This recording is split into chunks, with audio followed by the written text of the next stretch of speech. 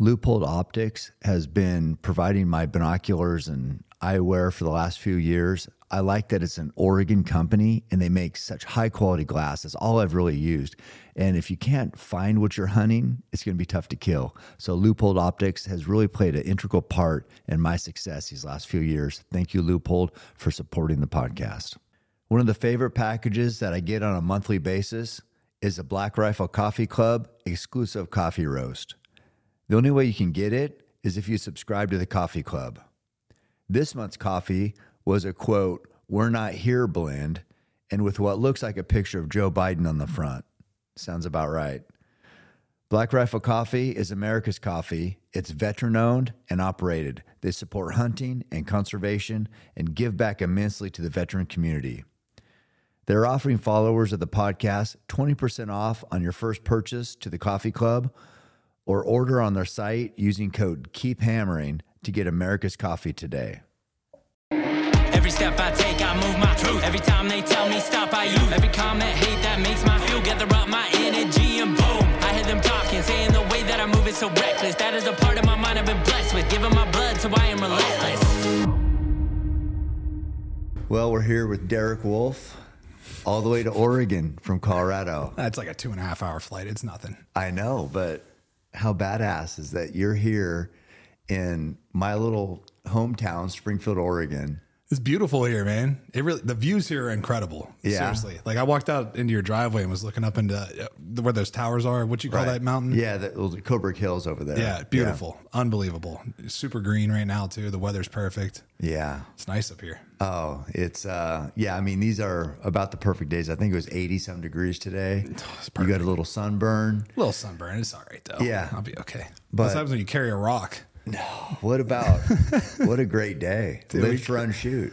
It was so much. The concept is just incredible to me because most podcasts, you show up and you just hang out, talk and whatever, but it's like interactive. Like I was thinking the other day, I hope I trained enough for this. I hope I've been working out hard enough, cause I was worried you're going to run me. Yeah, no. That's why I messaged you. I was like, hey, how far are we running? He's like, don't worry, you're carrying the rock. Yeah. And I was like, all right, cool. I could do that. I figured that'd be in your wheelhouse. I mean, you're built for like carrying heavy shit, it looks like to me. I mean, and you killed it. That rock looked tiny. It was fun. It's heavy though. It really is. Like once you go a mile with it, it starts getting pretty heavy. And it's awkward. It's not like you're just carrying it. You got to put it on your shoulder and or on your head. They're carrying on my head on the way down. Derek carried it on his head, which I've never seen anybody do that. Most people, their neck would be like, I don't know, who knows what, compressed. But 76-pound. I know, 76-pound rock on your head. Man, giant. You're a big dude. But yeah, I mean, what a great day. Picked you up at the hotel. We went and busted out the mountain. You carried the rock up and down, which nobody had ever done. Then we had, of course, French toast and bacon, because we had to do that. But you also had 6 eggs. And then what did we do? We went to the bow rack. Yeah, and that was quick, in and out. You made it easy on Wayne because you shot so much and you shoot well.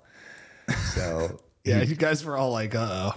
Yeah, we got there. You never know. Yeah, I mean, we've had people who've never shot a compound to people like you. Yeah, it's well, that's the thing, man. You're introducing bow hunting to people that have never even thought about trying it, right? And just like their audience being able to see that, because too many guys get a bad name for being a bow hunter. Right. You get a bad name.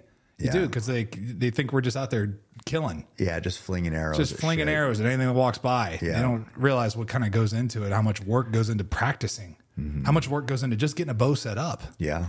It's a lot of stuff that goes into it, all the measuring and making sure the draw length's right, making sure your arrows are right. How many arrows did we screw up today? They're just, I know. It's like anything could go wrong out there. Yeah. So, and then what did we do? We came back. Well, we went to Wayne's. And then we went to shoot. And went and shot at Wayne's. And I busted that record. Yeah, you did. 100 and I guess I thought it was 131 or just under 131, but definitely over 130 yards. Yeah. Yeah. And it was interesting. Oh, it was awesome. It was fun, man. I love doing stuff like that because it's so fun. It's so hard to do. People don't realize how hard, like 130 yards, you're like, oh, it's not that bad. It's a poke. Yeah, you're aiming at the sky pretty much and sending it. So we had, I mean, just fun in the sun out there. And then you broke the record. Then we stayed and shot 3D targets there, trying to get tricky, shooting in the eye, shooting through the horn, shooting the. That one you shot through the horn at 60 yards. Yeah. I was impressed by that. I was like, damn, that was impressive. Well, then you stuck one in what we had, the jackalop's ear. Yeah. Yeah. Stuck it right in his ear. Right in the We both ear. hit that one though. Yeah. Yeah. But man, what a great day. It was a good day, man. Yeah. Then came back and did the old ice tub. Well, no, we got a lift in. Oh no, that's right. You broke all the records in the gym too. We did a lot today. That was we a came in full here, day. busted the gym, moved all the weight. Yeah. But dude, I'm impressed by your strength. I am. I don't know. Dude, 225, that's a lot more than you weigh. Mm-hmm. And you were busting those out for reps. Yeah. I don't know. Nothing compared to what you can do. I mean, dude, I'm almost 300 pounds. It's like, You're a big boy. I played professional football. I moved people around for a living. So to me, it's always impressive when like a smaller guy can move weight like that. It does. It impresses the hell out of me. Well, thank you. And then we did in the ice tub. Yeah. Well, I needed that, and I felt great. I know it did. It brought me back to life. I was thinking about carrying the rock again. Hey, well, whatever you want to do, I'll be back. you'll be back. Yeah, I'll be back for that. get back, break the every record out there. But yeah, I mean, so here we are, and I guess I don't know how we connected with it. I guess through bow hunting, through social media. Yeah, that's right? really how it happened. Nobody introduced us. We just. No, just started I started noticing what you were doing and hearing more about it and seeing this Wolfe Untamed, hearing about that. Of course, knew you're going to go on Rogan, listen to that, listen to a few of your podcasts now. I think I listened to you were the Go Hunt guy or Big Hunt guys, I think. Go Hunt, yeah, Go Hunt. And I heard a great story there about, I think, and you may have said it on Rogan too, about how killing a bull elk with a bow was a bigger thrill than sacking Tom Brady. Is that what you in the said? AFC Championship. It was a bigger thrill than sacking Cam Newton in the Super Bowl. Really? I mean, there's nothing in my life that I could think of that was like, as far as like an adrenaline rush and like a thrill and like a sense of accomplishment than killing my first bull. Yeah. And like putting my hands on him, I cried. Oh. Like I don't cry really, you know? Right. So like, yeah. I cried because I've been thinking about that since I was a kid, man. It's like a dream of mine as a bow hunter. Anywhere, if you bow hunt, elk are that's like the pinnacle, Right. And then once you kill an elk, then you're like, oh, bighorn sheep. Yeah. Well, for me, I killed a bull. Then I'm like, I need to kill another bull and another bull, another bull. I've been like bull for some reason. I know everybody has their favorite species and different hunts they prefer, but bull elk to me never get old. It's the best hunt. They respond back to you. Yeah. You could play mind games with them with the bugle tube Yeah. and cow calls. And then, it takes a lot of work because once you kill the bull, then you got to get him out of there. Yeah. And that's like, to me, that's the reward. I get to pack him out. I know. I love even breaking down the bull after he's killed. Yep. Getting him, deboning him. Yeah, taking care of it, making sure. Like when I take the meat to the processor, I have a lot of pride in making sure that meat is clean, taken care of, perfect condition. I love that whole part of it, packing it out, keeping it clean, doing everything that I said. It's just all part of the journey for me, and it never gets old. It's hard.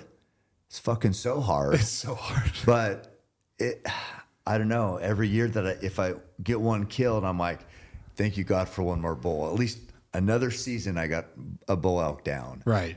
Because you can't take it for granted. No. It's hard. It's hard, man. It really is hard. And people don't get that. I mean, they think you just walk out and step out of the truck. Yeah. And people that have never done it and don't really know much about it, they do. They think you walk out and you pull the bow back and fling an arrow. Yeah. They don't realize you're hiking miles and miles and miles. And you're not hiking on a trail. No. You're hiking through some blowdown and all kinds of garbage. You might not see an elk. I know. Because there's no way to tell. Your first one, didn't you go a few days? Oh, dude. I went 3 days straight. We went 50 miles in 3 days. And it was hell. Not one bull. Not one elk. Not one elk bugle. That's rough. I mean, we saw some turds. We saw some elk turds and some That'll tracks. test you. How bad do you want it, right? And that's when I realized I love this. Like Yeah. if I'm willing to do this and not even see one, but then I kind of did the over the counter in Colorado because I felt like it's a rite of passage, you know, Yeah. to go out and cut your teeth like that. It's not, a lot of guys will go buy a landowner tag and Yeah. make it easy. Yeah. But I was like, I don't know. I don't want to do it that way. I want it the hard way. Yeah. I want to see if I could kill one over the counter my first time. Yeah. And I was like, we're just out here hiking. We're not, we're just, Yeah. and it was fun, man. You know, hiking and we were sleeping in like a Sprinter van, you know, me and two other guys in this tiny little Sprinter van. Yeah. You know, stinking and smelling. And then, I went down to New Mexico. We wall tented it, slept in a little cot and everything, but it was like, might as well have been a king bed by the time you get back from hiking all day. Have you ever stayed out? Like I used to call it bivouac hunting. I don't know if people still do, but where I'd have my bivvy camp on my back the whole time, everything I needed, and I just wherever I ended up that day, I just camped there. Yeah. So guys now call it spike hunting, Yeah, spike spiking camp hunting. out. Yeah. So that was what we were going to do for the over the counter hunt. Okay. But once we got up in there, we realized like, you know, what's a 4 mile hike to get up in here? Yeah. You know, it's not worth sleeping Right. out in the woods, you know? Yeah. Might as well go sleep in the van. So Yeah, I we just did understand. that. So that was the plan. Yeah. So the first day I had about 60 pounds on my back hiking around. Carrying everything you need around. was Yeah. like- That'll work. I was like, don't need this, don't need this, don't need that. You know, Yeah. I was like, get all this out of here. I You know, so understand. it was like, that makes you really appreciate these guys that go out, spike in for Yeah. days on end.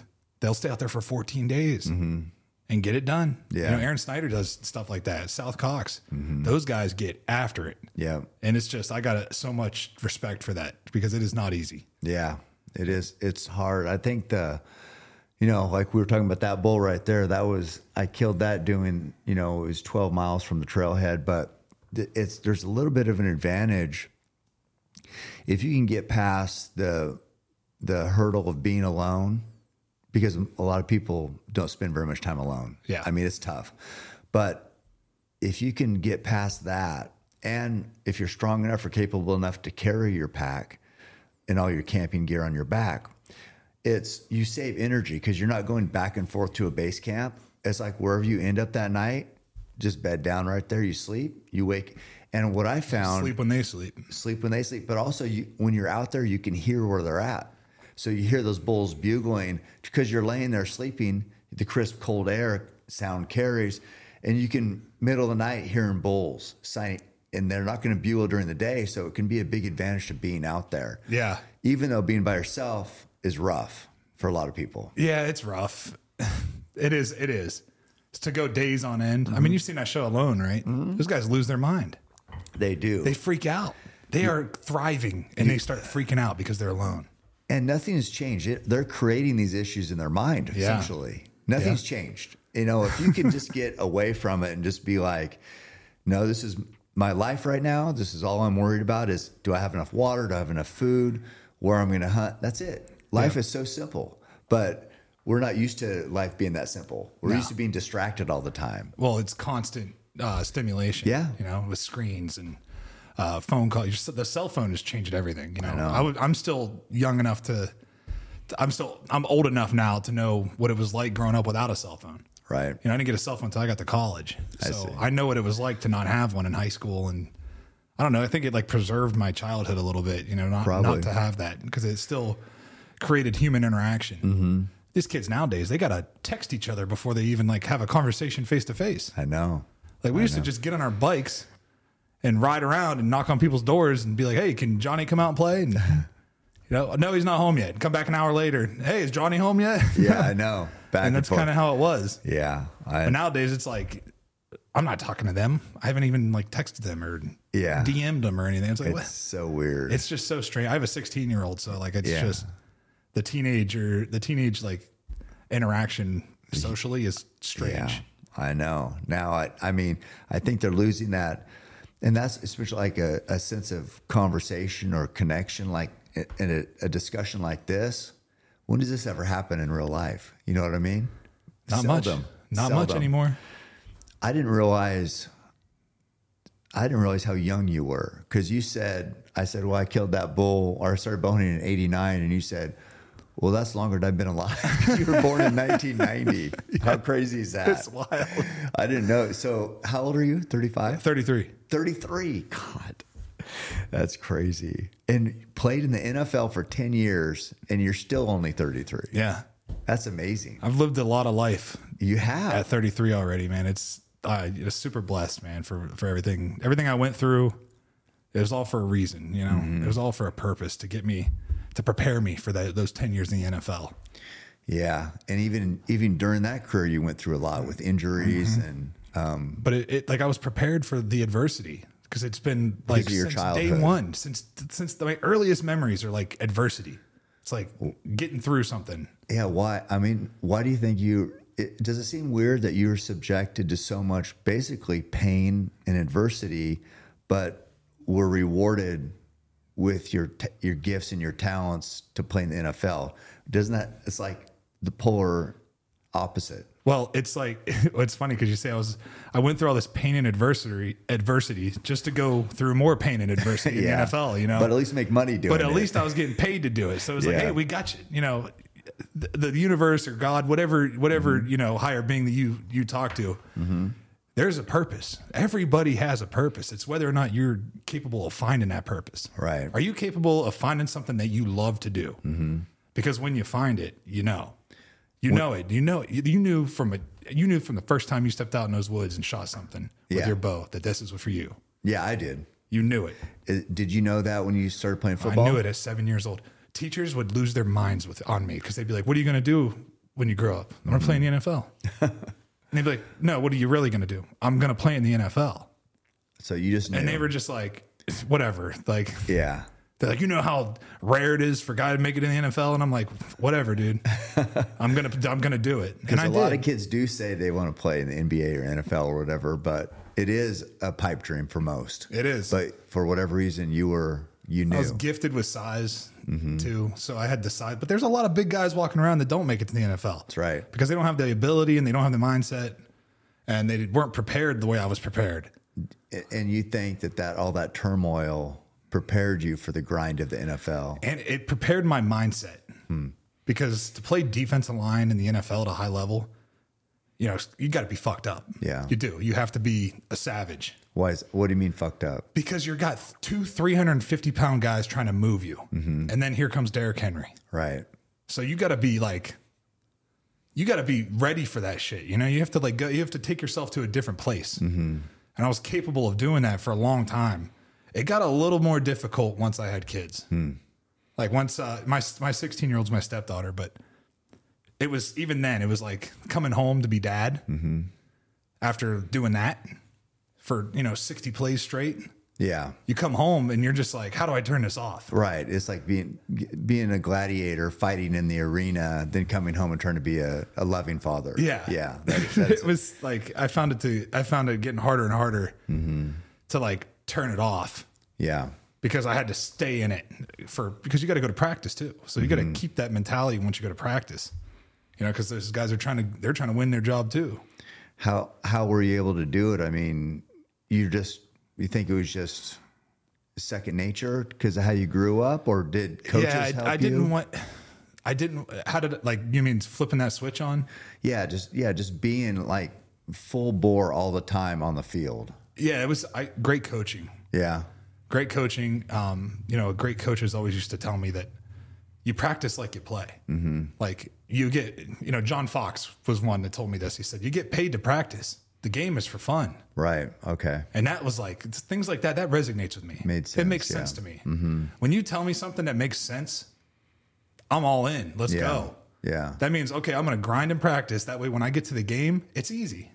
What about, would there be players who didn't want to grind like you wanted to grind and practice? Yeah, and they didn't do shit. Really? They get to the game and they just don't, they're not a gamer. Yeah. Because they don't practice hard. And then those guys don't last, obviously. And they don't last. Because it's just a money-making machine, the NFL. Yeah, and think about how many colleges there are around the country. And now they have not only that, now they have the international program where they're bringing guys in from all over the world.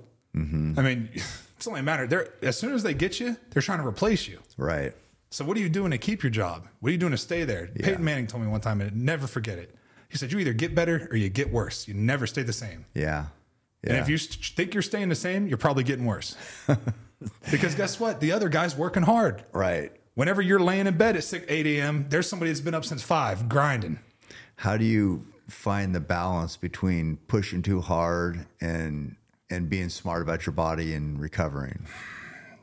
So it's a fine line. Mm-hmm. It is. And I had great trainers, because if it was up to me, I'll just keep going. Right. And that's how you get hurt. You injure yourself. So having great trainers, having a great routine, like off days and rest days for me, I still had to go do something. So it'd be like, I might not be grinding, but I'm doing something like functional movement or something, like just getting my hips opened up or stretching and doing this and that. But it's been a problem. And coaches always tell you, be the guy that we have to tell to slow down. Right. I always wanted to be that guy. I never wanted to be called lazy or a loafer or, somebody that stood around the pile, this and that. I wanted to be somebody that finished everything. Did any coach ever tell you to slow down?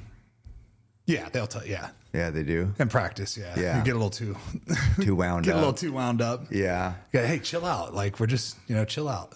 But, for the most part, they love that, that's what they want. But coaches aren't going to tell you to slow down usually. That's just not going to happen. Yeah, because I was curious. Because you have to. It'd be like in private, But, hey, chill out. Like, you don't need to do all that. Yeah. I'm sorry, I don't know what else. No, because if they announced it at the field, then the guys who weren't trying like you were trying was like, oh yeah, we need to slow down. So then they weren't even achieving what they should have, and they're scaling it back. And that's how I tried to lead that way. I try to lead with my work. Mm-hmm. All that talking and rah doesn't mean shit if you aren't doing it. Were you a vocal person? So you weren't that vocal? More like actions speak louder than during words? The game, I would be vocal. So I would get on people's ass during the game, like your teammates. Get on their ass. You know what I mean? Because it's like, I'll give you an example. I was in Baltimore, and we have like one of the best defensive backs in the league, and we were playing Dallas. And we stopped Zeke on the goal line 3 times in a row. Mm-hmm. I made the play all 3 times. And then on 4th down, they let him throw a touchdown. And I freaked out. I got to the sign. I was like, if he runs through my fucking gap, that's on me. Yeah. If you go, I was like, you got to cover these assholes. Let's go, Right. And they all responded. They were like, you're right. He's right. Yeah, that is. I was right. That is deflating to stuff them 3 times in a row. Then just to have him throw a little dump pass to a wide open guy that they just didn't cover. Yeah, like if you get beat, you got beat. Right. Whatever. I'm cool with that. But a mental error in a situation like that, no. Was it your best DB who got beat? I don't know whose fault it was. I just was yelling at them all. Gotcha. But they responded to it. You know what I mean? They were like. I wasn't like being insulting or anything. Right. I was just like letting them know that I'm showing passion. Passionate, yeah. Like if I didn't give a shit, I'd just come over and be like, oh, whatever. I'm getting paid regardless. Yeah. But I care. I want to win. I understand, yeah. So what happened with that game? We won. Did you? Yeah, we won. Okay. And we had a nice lead anyways. So that was, you were with Baltimore at that time. Oh, yeah. Okay, so you said that. It was Baltimore. in 2020. Okay, yeah. So it was a COVID year. So we're playing games without fans. It's already like so you got to bring your own energy, man. Yeah. There isn't 80,000. There aren't 80,000 people out here screaming. No. You want to talk about weird? Yeah. Lining up against Cleveland that first game, not a single fan, not one. Did it feel like practice? Yeah. Yeah. You could hear everything the quarterback was saying. Baker Mayfield's back there making all these calls, and I'm like, wow, I can hear everything he's saying. Yeah. It's like, this is strange. Who won that game? We won. Yeah. Yeah, we won that game. Was Baker any good? He was pretty good. Yeah. He was surrounded by a lot of good players too. Okay. I think that it just didn't work out there. He just wasn't the guy. No, they had like Nick Chubb. They had a pretty good running back Really good for a running while. back. Nick Chubb is really good. Yeah. I mean, he is good. He's hard to tackle, man. And then, I was always, for whatever reason, sort of a Baker fan. I don't know why. Just he's a good his dude. Personality. I like his personality. I got to meet him a couple times and playing against him. He's like always chirping. Yeah. You know what I mean? But he's like shows respect whenever, you make a good play. Yeah. Like to me, I don't know. I love that out of a guy. And he reminded me of Brett Favre a little bit too. Did he? Like just gunslinger just a style? gunslinger. Like he's just out there trying to make plays. And Yeah. he had attitude in college. So Right. and then he goes to what happened last year when he goes to LA. I know. That's what I was and learns the gonna say. playbook and just blows people out. Yeah, he won his first game, didn't he? Yeah. His first start. He was there for 24 hours. He was on the plane right out there reading the playbook. Like, Yeah, dude, that's amazing. That's different, man. Not everybody can do that. You know? That was cool. That was a pretty fun game. But then I think the next game he came out and didn't do anything and they lost. Yeah. Right? Yeah. It's hard to sustain Well, that's that. the thing about the NFL, man. And I Yeah. try to tell people this. The game planning, and so we used to call this thing FBI. It's called football intelligence. And we also had the CIA guys that would watch the film, watch the TV copies and pick up on like vocalization of what this play is and what that play is and what this formation means. So it's easy to get a read on a guy. Yeah. So like by the end of the season, you got the team figured out. Right. So you've been game planning again. Your scouts have been game planning all year and getting things ready for coaches to like go through and look at it. And then a new quarterback comes in. Mm-hmm. Okay, now that's all out the window. Yeah. You don't know what you're going to get. And that's why he was able to come in there First game. and show them something different. Right. You know, they had a different game plan than they've used all season. Mm-hmm. So that's why it's tough to beat a team twice in 1 year. Right. Because they've got you figured out. Who was the best at game planning, do you think? I mean, anytime I think about being prepared, I always think of Tom Brady. Dude, Peyton Manning was incredible. Really? Incredible. Yeah. The way he could read a defense and set a defense up. So he just knew the ins and outs of the game so well and knew tendencies and did his homework and could see guys probably cheating one way maybe or eyes looking one way. He'd use his eyes. He would use his eyes to bring safeties off and then wide open. Yeah. But Tom Brady does. He's the same way. It's the same thing. You don't win 7 Super Bowls. Dude's been 7 Super Bowls. I know. Won them all. That's crazy. And imagine if he won those 2 against Eli, you know? Yeah, I know. That he almost won. So what he went to 10 and won 7, is that what it was? Yeah. God. Yeah. That's great. I played 10 years. That's amazing. He went to 10 Super Bowls. I It know. It blows my mind, man, for how long he played and at such a high level. And then, you know, just to stick it to Belichick, him to go to And win Tampa another and win one. another one Crazy. on a team that hadn't won anything. I know. It's so long. Crazy. Awesome. Yeah. And he's Awesome competitor, too. Yeah. Did you know him well? I didn't know him well, but I played against him a lot. Yeah. And there was a mutual respect there Right. because I was on his ass. I was on him. You know, I was trying to get him every time. I got him my rookie year and I was like, holy shit, I just sacked Tom Brady, you know? You remember, what game was that? Like one I of don't the know. It was first like games? my first game was the first game of the season against the Steelers. And I got Ben Roethlisberger. You Nice. understand? I grew up in Pittsburgh. Everybody that grew up around me, Pittsburgh Steelers fans. Yeah. So I know they were rooting against me. That was a big one. So I was like, I'm about to go out here and kick his ass. Let's go. Yeah. And I got Big Ben down. And then He's tough to bring down, he's wasn't tough he? to bring down, man. He is tough. And then the last game that I played against the Steelers when I was with Baltimore, I went up to him and talked to him and everything. And I was like, hey, man, I know I've never asked anybody for a jersey, but I wanted one from him. Yeah. And he was like, all right, I'll send you one. And I was like, he's not going to send me one. And he did, man. He signed it, like personalized it for me and wrote me something nice. It was cool. That's great. He's a good dude. Yeah, he's a good dude. He's a solid And he guy. bow hunts. And he bow hunts. He loves deer hunting. Yeah.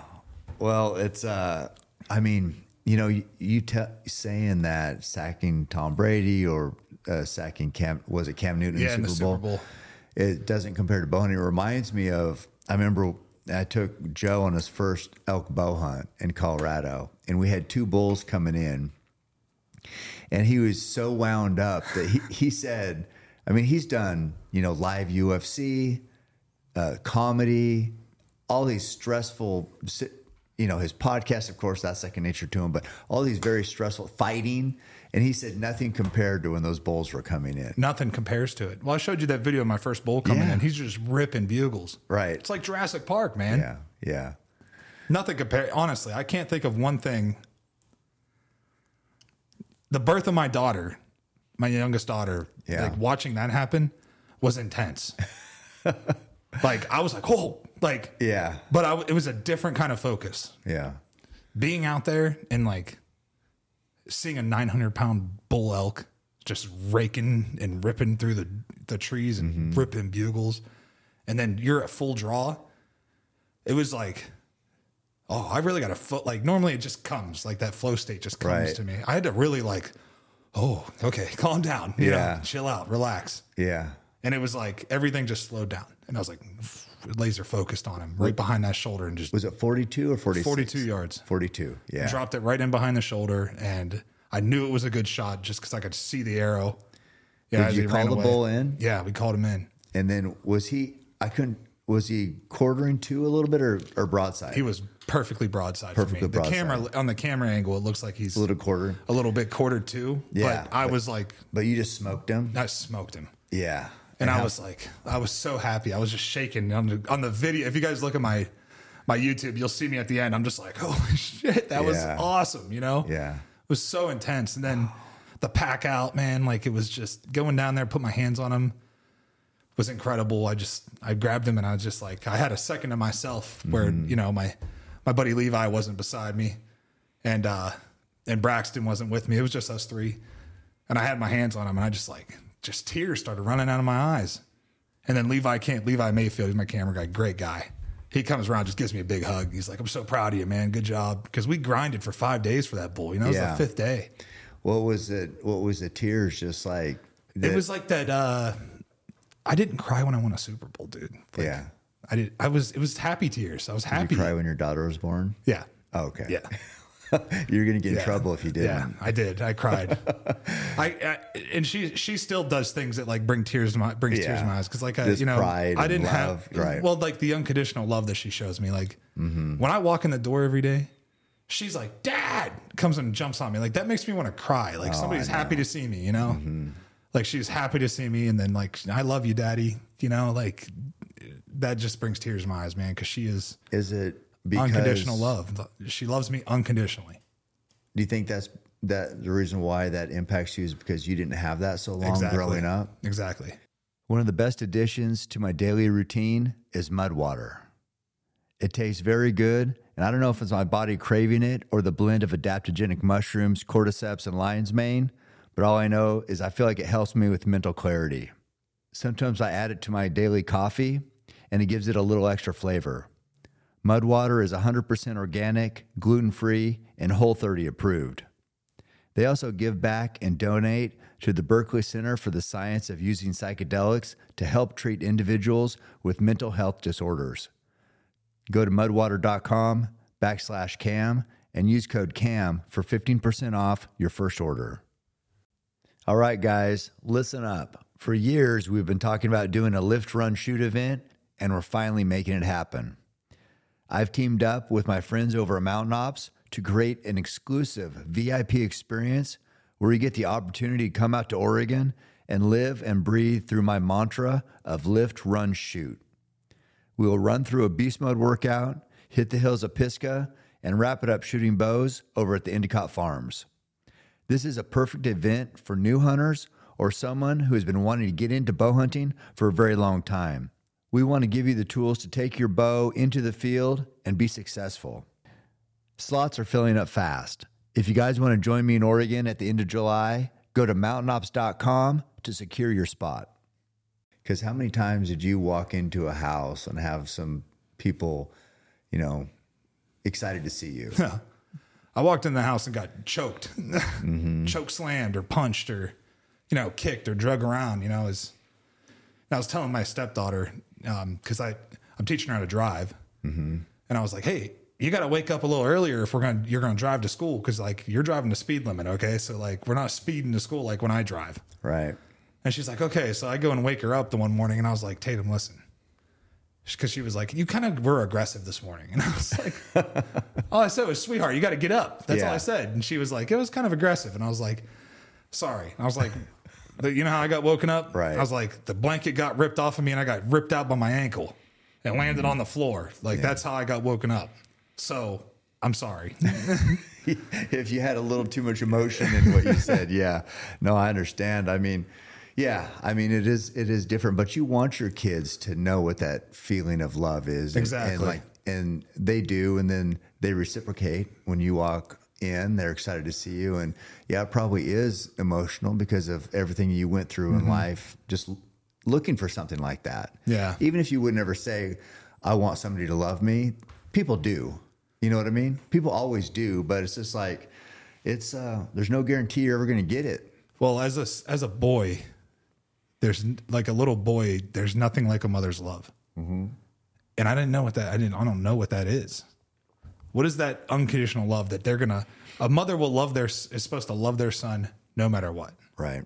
But I didn't feel that love from my mom. I believe that she did love me. She just didn't know how to love. Like she didn't know how to love either. She came from an abusive home as well. So she had her own struggles, but she just didn't break that chain. You know, she didn't break the cycle. It wasn't important to her to break that cycle. But to me, it was important to break that cycle. Like, you know, even, you know, people argue, and there's going to be, if you live with someone, you're going to argue sometimes. So like when we have an argument, I do my best. I'm like, I'm not going to raise my voice no matter what. I'm going to do everything I can not to raise my voice, and try not to argue around my kids, and try to let them see how a man is supposed to love their wife, because those girls are going to marry a man that emulates me. Right. I mean, that's what they're going to see, how I treat their mom, and how, you know, no matter what. No matter what. And my wife tells me all the time, she's like, no matter how frustrated you get with her, don't yell at her. Right. Because sometimes I'll be like, Roxy, her name's Roxy, my youngest. I'm like, Roxy, get in here. Because she just plays games with me because she knows I won't do anything, you know?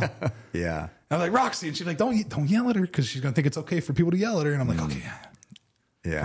Roxy, come here, babe. Like, and I have to like get her to look at me, and then I explain to her why it's important to listen. And yeah, I didn't get that as a kid. I never understood why I was in trouble. I just knew that I was bad. Right. It was my fault. Everything was my fault, you know? But I was smart enough to know that it was all bullshit. They were just they were frustrated with themselves. They took it out on me. So I'm not going to do that with my kids. Yeah. I'm going to break that cycle. They're going to know what love is. When it's, you know, when my daughter wakes up at, 4 a.m. because she had a nightmare, I'm going in there and I'm going to lay with her. If that's what she wants, I'm going to do it, because I'm her dad. I'm supposed to. Yeah. I mean, it's good you have that perspective, and you've been through so much to where you know what. This stuff's pretty good. Is it? I'm serious. I like it. Yeah. So, yeah. We tried the Black Buffalo here. What do you got there? The long cut? Long cut wintergreen, man. It's pretty good. So that's supposed to have the same feel as like your normal stuff, right? It feels like a normal chew. It's got nicotine in it. It just doesn't have all the garbage. So you're gonna endorse Black Buffalo here on this podcast? I'm gonna endorse this product. Okay. All right. Well, it's approved. Yeah, and for those looking to get off of chewing tobacco and a more healthy alternative, that's supposedly the ticket. Like I said, I have never been tough enough to chew, because anytime I've tried, I've got sick. So you're lucky. I didn't have to worry about being addicted to it. But yeah, I'm glad they're part of the podcast, because I know a lot of people do. Like the guys who I used to work with and would supervise, a lot of them chewed, and man, if they can do something a little more healthy, I'm pumped. So I'm glad you like it. Yeah, my daughter calls it trash. What's that trash in your mouth? Yeah. That's what she says to me. And what do you say? I'm just like, it's a bad habit. Daddy's got a bad habit, and I'm going to try to quit. Yeah. And so now every time she sees me with one, I thought you were going to quit. 3-year-old saying that to me. Hold me accountable already. How did you go from like that broken home type situation to hunting? Because it seems like if you're in a broken home, hunting is like that's like a hobby. People do that are a little more squared away, like because their dad takes them or something like that. Well, my stepdad did take me. Okay. He would take me. I could count on one hand how many times he took me, but he introduced it to me. Yeah. He also signed me up for football. He was the guy that signed me up for football. So I mean, he served a purpose. Yeah. But he would take, and his idea of hunting was, I was like the bird dog, just run into that brush and flush some pheasant out of there or something, There was never anything in there. Like one time, I think it worked. Really? Yeah. And then like the deer hunts, he would go to his buddy's property and he'd be like, sit under this tree, don't move. Yeah. Freezing cold, had steel-toed boots on. That's rough. I sat there and shivered for 2 hours, and then he came and got me. It's kind of like my stepdad, who I hated growing up, and I'm sure he hated me too. But he got me started hunting, because my dad didn't hunt. He was an athlete and a coach here in town. He said when you'd hunt, if you killed something, you lost brain cells. So that was his thoughts on hunting. But my stepdad, who had no use for. He did take me hunting, and that's what, it's kind of funny that you mentioned that, because that's how I got started also. Yeah, it's wild, right? Yeah. I mean, you can take, and I say in my book, it's like the hero can, or the villain can turn out to be the hero, you know, in certain stories, in certain ways. And, you know, without being introduced to hunting, maybe we would never have met or right, we connected but this whole journey, and maybe football. I mean, since he got you signed up for football. So yeah, I mean, I guess you can take the good with the bad on some of that, right? Yeah. I mean, it's all perspective too. It's like, somebody's always got it worse. Yeah. You know what I mean? So like you could feel sorry for yourself, or you can, you know, take your licks and realize that it's not forever. Right. And you can change your stars. Like what's written is not forever. It could be erased, and you can change it. You can change your outcome. Yeah, for sure. And so he got you started on the hunting journey, and then you just kind of dabbled in it while you were playing? I didn't just dabble in it. When I was a teenager, when I was like 12 to like 15, 16, I was like obsessed with killing big bucks. Really? I wanted to kill a big buck so bad. And I remember the first buck I ever killed was just a little spike, you know, like two little prongs sticking up. Yeah, that was my first buck too. But he came in, and I was in a climber. I went up there in the woods by myself. Really? Hooked that thing up to the tree, climbed up 25 feet, and sat there on the edge of a field. And he came walking down the trail, and I was like, it was early in the morning. I probably should have waited. How'd you know where to set up? It's like, I don't know. To me, it's like an instinct thing. Yeah. Like, you just saw it on the edge of the field. Like the night before, I'd walked through there, and I was like, this looks like a good spot for deer to come through. Did you look for tracks or anything? Yeah, there was big heavy deer trail that had been moved on, and I was like, who knows if it's doe or buck? Like if they're doe moving, it's November. There's probably a buck coming through here. So that first buck that came through, he was 14 yards, dude. I stuck him, and I watched him lay down. And Your first buck was a bow kill. Yeah, really. Yeah. Whose bow? It was just the farm I was hunting on. It was his bigger brother's bow. His older brother. It barely fit me. Like we went to the bow shop and got it fitted for me and stuff. And I just used what he had. Yeah. And, cause I didn't have any money, you know, and just couldn't buy anything. So it was a PSE, old PSE. And it got the job done. Yeah. I mean, so you stuck the deer and it laid down and died there? It laid down 14 yards from where I shot it. Wow. Cause I measured it. I was like, must have hit it that good. was like the thing back then, you know, like how far did he go? Yeah. You must not have hit him good, you know. If he went too far, you went more than 20, you didn't hit him good, you know. Right. But I hit him good. Perfect. Do you remember the arrows or broadheads or anything? No, I have no idea. Just some expandables probably. Just something that they had with the bow. Well, something that he had sitting around, you know, that I could shoot. So I did that, and then I killed my first turkey out there with him.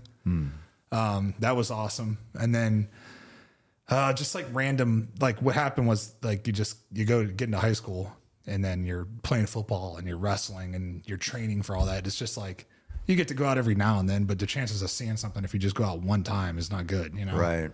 So I always found I always found like solace in being out in the wilderness. So just being in the woods by myself with the quiet was always like peaceful to me. That was like, that's my church, you know? So I found some kind of peace doing that. So I would always find time to just go sit in the woods. Who knows if I'm going to see anything?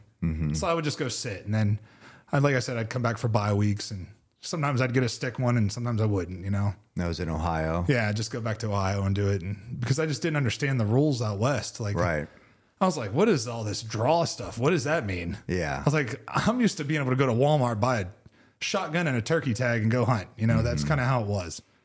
Buy some slugs and get a deer tag if you want. You know, that's just the way it was. It was easy. But out West with these units, and it just was like a whole nother language to me. Yeah. I just didn't understand it. So then I get to the league, and I would go do I was finally able to afford a good bow. So I went and bought a good bow and would do some hog hunting and some axis deer hunts down in Florida. Okay. Down in Florida. I actually did the first hog hunt down there with a spear. Really? Yeah. Did you get one? Yeah. Nice. With dogs? Yeah, we had dogs. We just running through them palmettos with the dogs. Oh, man. And the dogs like head butted the pig and got him by the ear, and I just ran up there and It's pretty intense. It was really intense. Yeah. And it's funny because this is a kind of an intense story, but I had a buddy with me, and he's like, I'm doing mine with a knife. And I'm like, all right, bud. Yeah. They get the thing down, and he stabs it too low. Uh-oh. So next thing you know, he's elbow deep in this pig. Oh, God. And he's like trying to get it up to its like vitals, you know? and it's the sounds coming out of that thing, man. And he's an animal. Like, you want to talk about an animal lover? Like, I love animals, them, right? Like, appreciate animals. I love them. Not just killing indiscriminately. Yeah. But those pigs are a problem. They got to take care of them. Like, why not? But he doesn't do that. Like, he'll save snakes and spiders and stuff. Like, he's like that guy. So is he traumatized by that we're kill? sitting in a car, and I look back, and I'm like, his nickname was Cubby. I'm like, Cubby, you all right? He goes, why'd you bring me here? And I was like, you all right? He's like, don't ever bring me to something like this again. He was after he killed it? Yeah. Because it got so messy. It was intense, yeah. Yeah. He's like, I feel like I just killed a human. Yeah. Because these are 300-pound, 250-pound pigs, you know? It was like he murdered the pig. He did. I mean, it was like it was so brutal. I felt bad for the pig, man. I was like, oh. You know, my other son, Truett, he did that in Hawaii too. And he had the video of it. And I'm just like, don't show that to anybody. Because it is like a murder. It's just like, okay, that's a little, it's a little much. You know what I mean? Man. To be stabbing something. It's just like, I get it because I know they do it. And it is, I mean, they do it in Texas, they do it in Hawaii, they do it, you know, where you guys were in Florida. But yeah, it's a different level. It's different, man. Different kind of hunting. Yeah, I don't know.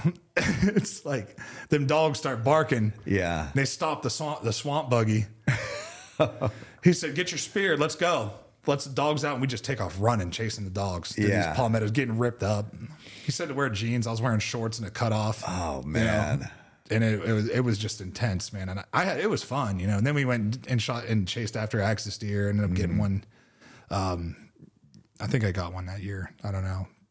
It took me like 2 years of hunting axis to finally put a stock on one and get it. They're fast. Well, they'll jump the stream. They're switched on. I missed a bunch. Yeah. Like, thought I was good. And like, they just like completely turned the other way running. I know. By the time the arrow gets there. I remember Joe sent me this video. I wasn't with him, but he shot at this giant buck in Lanai.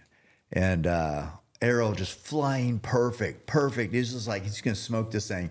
And then right before he gets there, it's like that thing was gone, not even close to getting hit by the arrow. Yeah, not even close. I mean, just kind of stood there for a while and just was watching the arrow come and then just like, okay, I'm gone.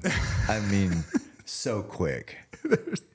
The quick twitch is like out of there. Oh, it's incredible. But yeah, so I would do that kind of hunting. And then finally, what really reignited it like heavily for me was when I went back to Baltimore. Because I was already like kind of preparing for, you know, to hunt. But when I went to Baltimore, the deer hunting there is phenomenal. Like there are deer everywhere. So I got to really practice, you know, the only way to get good at killing deer is to practice killing deer, you know, with a bow. Yeah.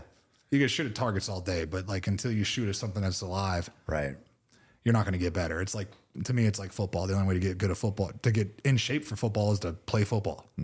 So I got to hunt. I mean, the one 2020, I think I killed, I don't know, 8 or 9 deer. And then 2021, it was like 17 deer. Really? Because you get unlimited doe tags. So you go into these like residential areas. Oh. And the company called Trophy Line hooked it up for me. And they sent me a tree saddle that they thought would be like sturdy enough for me. Yeah. And it was. I felt safe in it. I could hang upside down in that thing. Nice. And I was like, okay, cool. So you go into these, I call them backyard bucks. Yeah. You go in these backyards pretty much where it's like, there's some good ones. 10, 15 acres. And there's some 140s, 150s, like it's good deer. Some nice bucks. Yeah. But a lot of doe. And the landowner's like, please, can you get rid of some of these does? And so is it unlimited does? Unlimited. Yeah. Unlimited. And then I had a couple of crop damage permits. Okay. So I go sit these soybean fields and just. Did other guys hunt with you? Yeah, I'd have a guy. We would do deer drives with my bow. Okay. He would go up there, park his truck, and drive the quiet cat down through the woods, throwing sticks and making noise and getting them and pushing them down. And then because you have to clear them out. No, just a buddy that lived there. But you have to do it because they're like they get diseases and they starve and then the good thing is we have they have these trucks that drive around Baltimore that will pick up deer meat and serve it to the homeless. Okay, so you could donate it. Yeah. The kills. Yeah. Who can eat 16 deer? You know? I know. Well, and those guys, the homeless, they don't get protein. You know, I mean, so anytime like those, I know I've given a lot of meat to homeless shelters, and they can make if it's protein, they can make it into tacos and spaghetti and easy serve stuff. Yeah, stuff you can all this mass stuff. produce. Yeah, that has protein with it that's going to last these homeless people a while. So yeah, that's a great thing to do with those kills for sure. But that reignited it. So that reignited the passion. Gotcha. Because I love it. Like I absolutely loved it as a kid, and it reignited. And I was like, oh man, I really want to hunt some elk. Mm-hmm. Like elk hunting was just like something I dreamed about as a kid. Like I saw it on like the Outdoor Channel or something one time, but it seemed unattainable. Probably. Yeah, it's like I didn't fly on a plane until my freshman year of college, so I don't even know like what is this going to look like. Right. So finally, I'm like, okay, when I retire, that's the first thing I'm doing in September. I'm elk hunting. Yeah. And I got that opportunity. The retirement came up. I'd played 10 years. I was like, it's time. I had to get double hip surgery. So I had both hips done. That was a 6-month recovery on the right one and a 4-month on the left one. So about 10 months of recovery and then doing rehab. And finally I was like, okay, I think I'm ready. Mm-hmm. I think I'm good. And I went out there and it was tough. Like I had to, cut my teeth in on that first hunt. Yeah. But I went down to New Mexico, man. And I'm hooked. Full blown addict. Full blown sicko addict. It's pretty amazing to go that quick. I mean, I guess it's you're in good area and then with good people too, but it's pretty amazing to go the first time and kill a bull. Well, the first time I went, I didn't see a bull. Right. Was it but when same I went, year? Yeah, same year. It was a week apart. Right. So it's just, yeah, but it's still first year hunting elk. That's impressive. I got to put, yeah.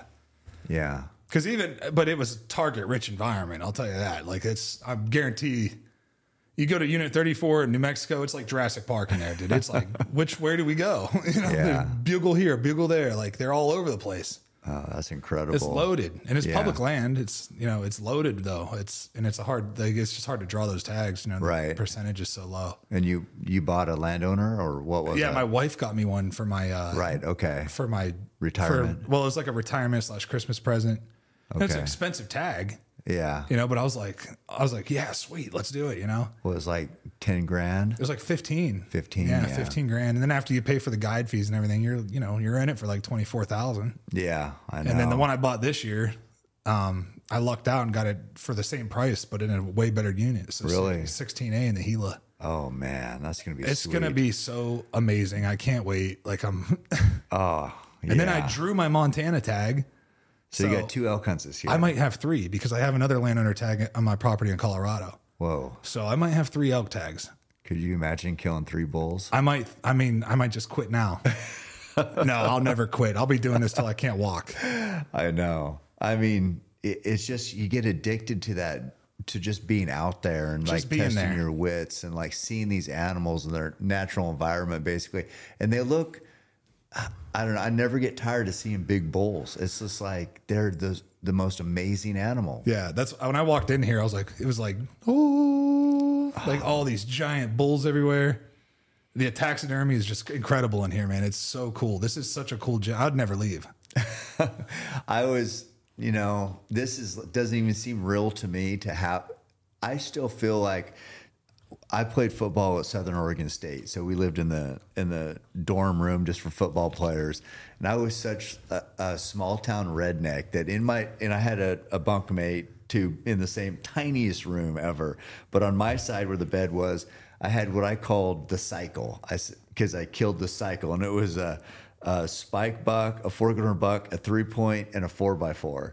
And so that was like hitting for the cycle in baseball, the single, double, triple home run. So I had all those up on my wall, just kind of nailed through the skull to the wall, and that was the cycle of deer. And people would come in and be like, "What's this all about?" And I'm like, "That's the cycle. I killed all those." So yeah, I mean, it's like I know that's what I'm kind of used to, that little rinky-dink redneck type thing. This type of stuff doesn't even seem real to me. Yeah, it's incredible, man. I mean, I've killed them, but it doesn't seem. Those bulls from Arizona are unreal. No, I know. It's there's I don't think there's any better place for big bulls than Santa Carlos Indian Reservation.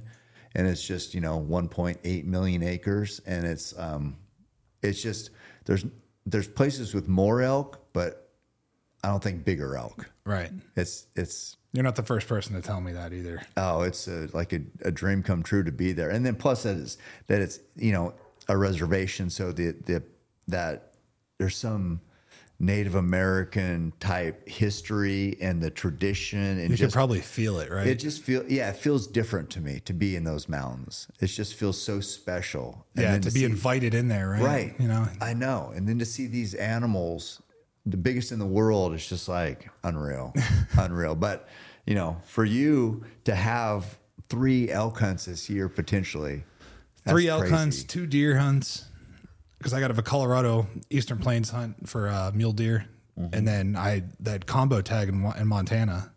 Yeah. Deer and elk. Yeah. Yeah. And then hopefully I draw that whitetail in Kansas, because I drew it last year and I went there and got my butt kicked. So Really? I'm coming back. Kansas is like a good whitetail state too. Unbelievable. Were you not seeing anything? I saw the biggest bucks I've ever seen, like whitetail, because you grew up in Ohio, big whitetail bucks.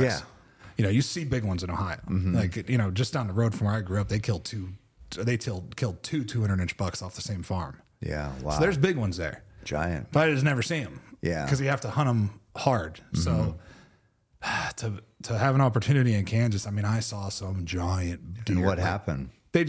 They were out of range. They just skirted me. I wasn't. Yeah. You know what I mean, I went in. Stand?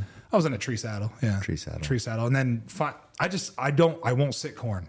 I won't do it. It's not fun to me. Can you bait them there? Yeah. Okay. But I don't want to sit corn. Yeah. Because I don't want to deal with all the does hanging around. Yeah. Like, I want to be able to move a little bit, those does come in, they just start. Those does will bring the bucks. I know. I want to catch those bucks moving though. Yeah, you know I what I mean? understand. Let me catch them on a pinch point or, Yeah. a transition area, like something like that. To me, that's like real hunting, Yeah, and I'm understand. not nothing against guys sitting corn. There's guys, I understand. There's guys back in Ohio, they sit the same corn pile every year. Yeah. All year. Probably and kill a big 170, 180 buck every year. Yeah. There's a whitetail back there in the corner, but I killed in eastern Colorado and stalked it in the Milo.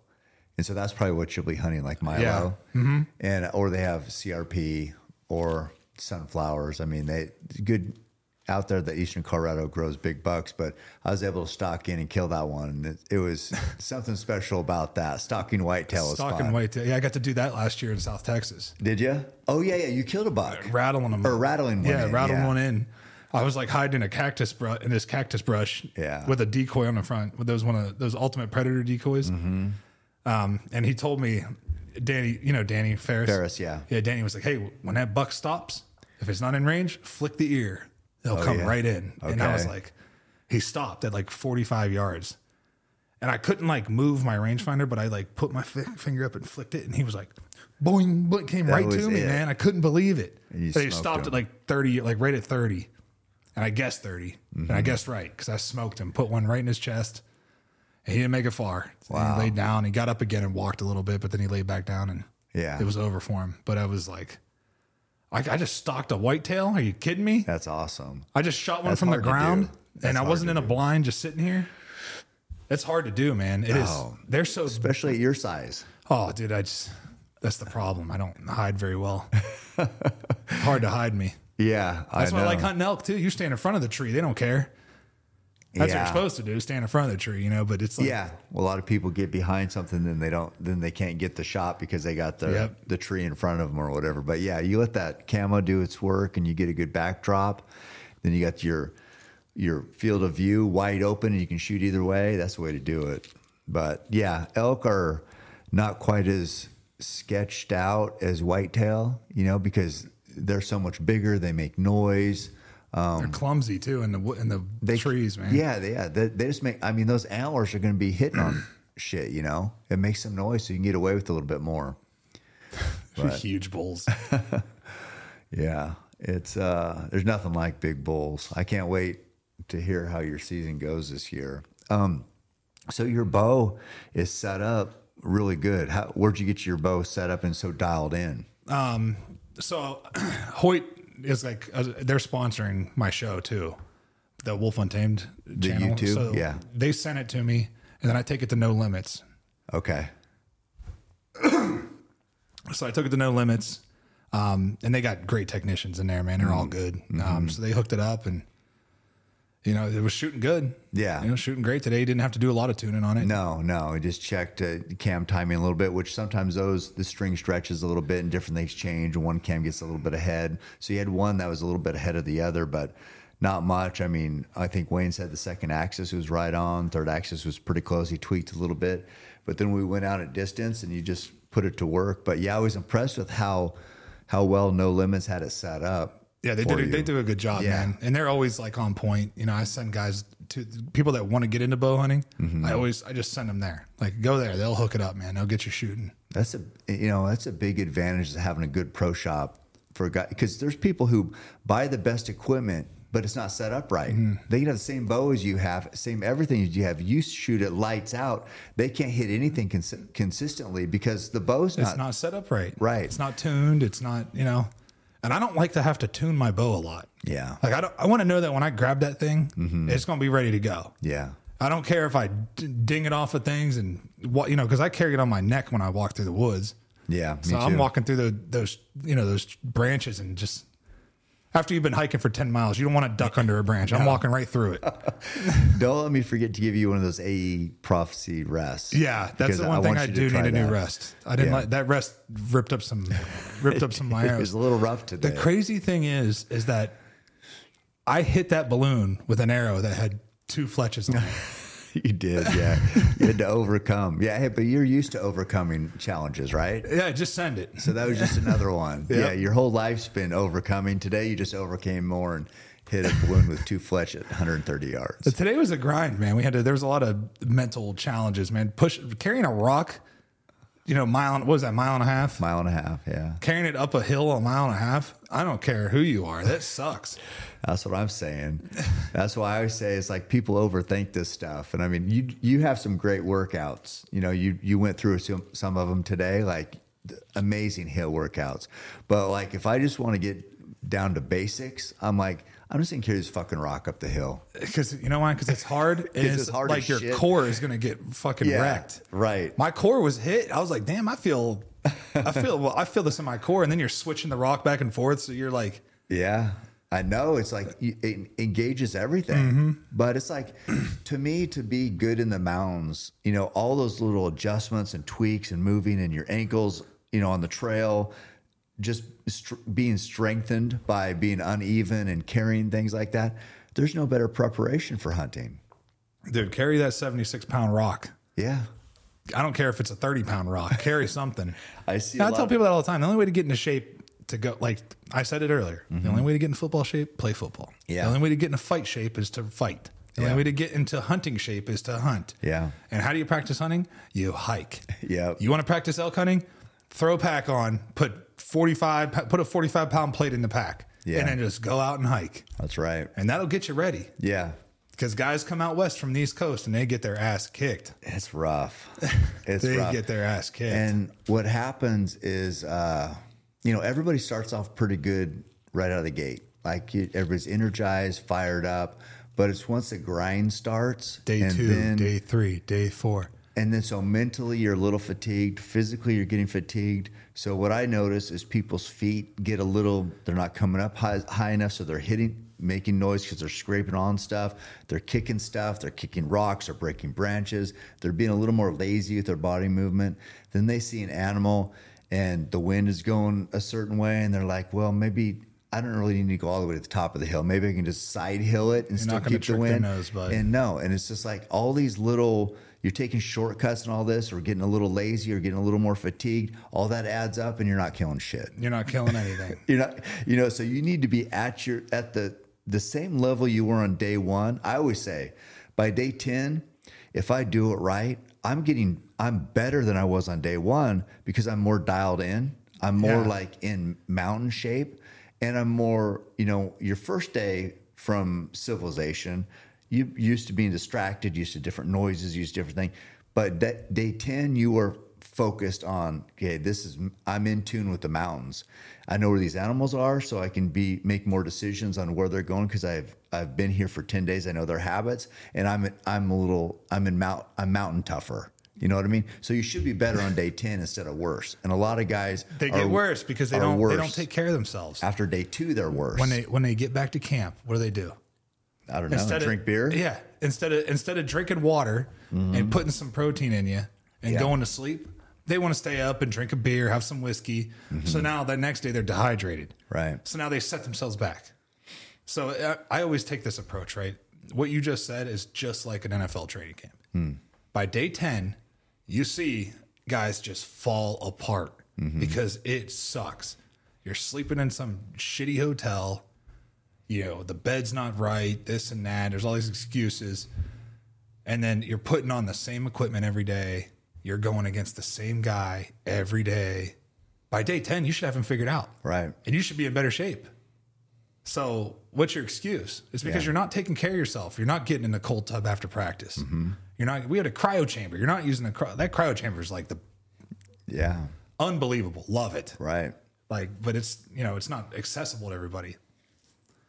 So to me, it's like, it's the same thing in the woods, man. By the halfway point, you should have the elk figured out. You should have the terrain figured out.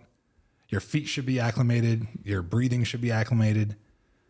I mean, you should know how much water you need when you go out there, because you're going to screw that up the first couple of days. You're going to be like, oh, I didn't bring enough water. Yeah. You know, but keep that pump on you so you can pump water. You know, and then what's pretty crazy is, so the people who do it right, because you talk about what most people do, is most people, you know, run themselves to the ground, come back, they don't rehydrate, refuel. They instead drink alcohol, or they fuck around, stay up late. Bitch about the hunting, or bitch about the moon, or about the weather, or whatever. The guys who stay focused and end up killing towards the latter end of that hunt because they've been serious about it the whole time, those are the guys who, the people who failed will be like, oh, must be nice to be Derek and be able to go to fucking New Mexico and kill big bulls. It's just like, I don't know. I mean, I hiked 60 miles in 5 days. Right. Yeah. To do that. Like it wasn't easy. Yeah, there was target rich environment, but you still got to get the opportunity on the right bull. People can write it off. People can write anything, you know, you earn it. They can write it off as must be nice, or it's like, yeah, I'd like to see him do that where I hunt. Yeah. Must be nice. I fucking hate that. When people say must be nice to me, I'm like, fuck you. Yeah. You know? Must be nice to sit around and just make excuses your whole life and never accomplish anything and be a hater. Because you know what? I never met I said this to you earlier. I said I never met a hater that was doing better than I was. No, if somebody's hating on you, look where they're at. Yeah. You know why? Because Ray Lewis said this, and this was like I heard this in a speech he was given. He's like, you think that eagles, like when an eagle sees another bird at the same altitude as him, he thinks it's an eagle. Yeah. Because no other bird flies that high. Right. So fly with the eagles. Yeah. Don't fly down there with the fucking crows chirping all the time. Caw, caw, caw. You know, oh, I wish I was an eagle. Why do the eagles get to eat the deer first, you know? Right. Because they're the eagle. Be the alpha. Be the eagle. Don't be the whiny little bitch that cries and whines because you don't have. And you don't have because you didn't work. You know, for all the great things about hunting and the hunting community, there's a lot of people who talk shit. They talk so much shit. It blows my mind. Yeah, it does. Which blows my mind for this reason. There's an attack on this entire culture. Mm-hmm. Like, if it was up to the other side, this would be gone. Right. We wouldn't be able to hunt. Yeah. Can we afford to be talking shit to each other and bringing each other down? We got to come together, man. I know. Bro, I don't care what you hunt with. I don't care if you hunt with a bow, a gun, or whatever. You crossbow, fucking spear. Well, I don't give a shit. Trad bow, whatever. Yeah, we're on the same team. We are on the same team. We're hunters. I know. And that's why it's but I think a lot of it is, a lot of egos involved. It is. And it's just, that's part of, with hunters, you're going to get more alpha male type people, and alpha male type people are very competitive. So there's ego. I get it. It's just the way it goes sometimes. But we have to be able to still look at the big picture and say, yeah, this fucking guy did kill another big bull. It kind of hurts my pride a little bit, but we're all hunters. It's fucking, I look at it as good for it, dude. When somebody kills a big, like if I see you kill a bull, I'm just as jacked up as if I killed that bull. Yeah. That's how it should be. Now, I am now, but I remember back in the day, and I wasn't always like as mature as I am. And I remember there was this guy in town here. His name is Jim Carter. And I hadn't killed that bull yet. So I'd been hunting every year, and I've been killing bulls, but I had never killed a 6x6. And this guy was killing 6x6 big bulls every fucking year. And I'm just like driving myself crazy going, how can he do this? How can he do I can't kill one. How can he do it every year? And so I did have my ego was bruised a little bit because I'm just like, do I suck? Is this guy just that much better than me? So yeah, it's a little bit of an evolution to get to where you're like, yeah, but even that, you weren't saying, F that guy. I probably was. Oh yeah. I mean, when you're young, you say shit like that. I was young, but yeah, I get it. But I mean, now we just have to, because there's a lot of, I get if kids act like that, but hey, there's a lot of grown men who are like grown ass men. Yeah, it's like, come on, guys. Matt, listen. I killed a deer one time down there in Sawash, a big fork buck, and a guy that is my friend. Mm-hmm. He had been hunting that deer hard, and it was a management deer. They had to get him at he was this 9-year-old fork buck, yeah. Old buck. I could barely get my hands around his bases. He was so big. I love deer like that. I love that. Right. Yeah. That was like, Character. Clay was like, we got this giant fork buck. And I was like, hell yeah, that sounds like my kind of buck. Let's go. So I came down there and day one, I just got lucky and sent it at 80 yards and smoked him. And my buddy Mark was like, oh, did you send me that video? Is that the one? Yeah. So my buddy Mike was like, he came out and looked at it and I could see it on his face. He was pissed. Mm-hmm. And I get it, because that's a deer he'd been hunting. You know what I mean? And he was like, especially because Clay sent him a message like, all it took was me to come out here, bud. You couldn't get it done. Because he's a guide, and he knows he kills a lot of big bulls and deer in Utah. So to him, he was like, oh, fuck you guys, But you see grown men really get mad over a deer. Mm-hmm. Yeah. I'm like, dude, you should be happy for me, Should, yeah. I mean, it's, when there's a lot of passion involved, a lot of emotion, a lot of hard work, I get part of it, but I don't get like the shit that hate that lasts. You know what I mean? Yeah. I mean, come on, but yeah, don't let it linger. I know. So in Colorado there, who do you shoot with and hang out with and learn from up there? Who's been those people? A couple guys, man. Luke Cadillo. There's only a couple people that have ever put my Super Bowl ring on, and Luke's one of them. Yeah, he was actually the first one I ever let do it. There's one other guy, we won't talk about him, but I let him put it on. But Luke, he reached out. He saw that I was at No Limits getting a new bow set up. Okay, he had no idea that I'd been shooting as long as I have. So he's like, bring some of that NFL money up. Let's shoot. Oh, I said, all right, bud, I'll be there. Yeah, he wanted to challenge you. So I went up there and he was like, how long you been shooting? I was like, I've shot my first deer when I was like 13. He goes, wait a minute, you've been shooting that long? And I was like, yeah, dude. And he was like, oh, fuck, I thought you just started. He was trying to hustle me. Yeah. But we did his podcast and shot I took some of his money. He took my money, took it back though. He got it back because he was doing stuff on it was home field advantage. Yeah. He's a good guy. He's hilarious. He was so much fun, man. And he linked me with a guy named Alex Nestor. Yeah. And Nestor's been like a great, great at like kind of guiding me through like the who's a good guy, who's full of shit, Yeah. And then Luke introduced me to Aaron Snyder with Cafaro and those guys are awesome. Yeah.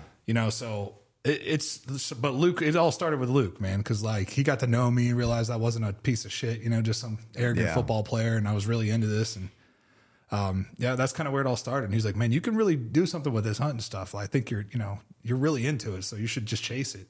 Yeah. So I did, man. And so those are the guys, Josh Walker, another guy, in Colorado. Trying to think of who else Chris Dorsey. Chris Dorsey is, right? Chris Dorsey is another guy that, I'll reach out to and ask him for contacts and this and that. And he's a good guy.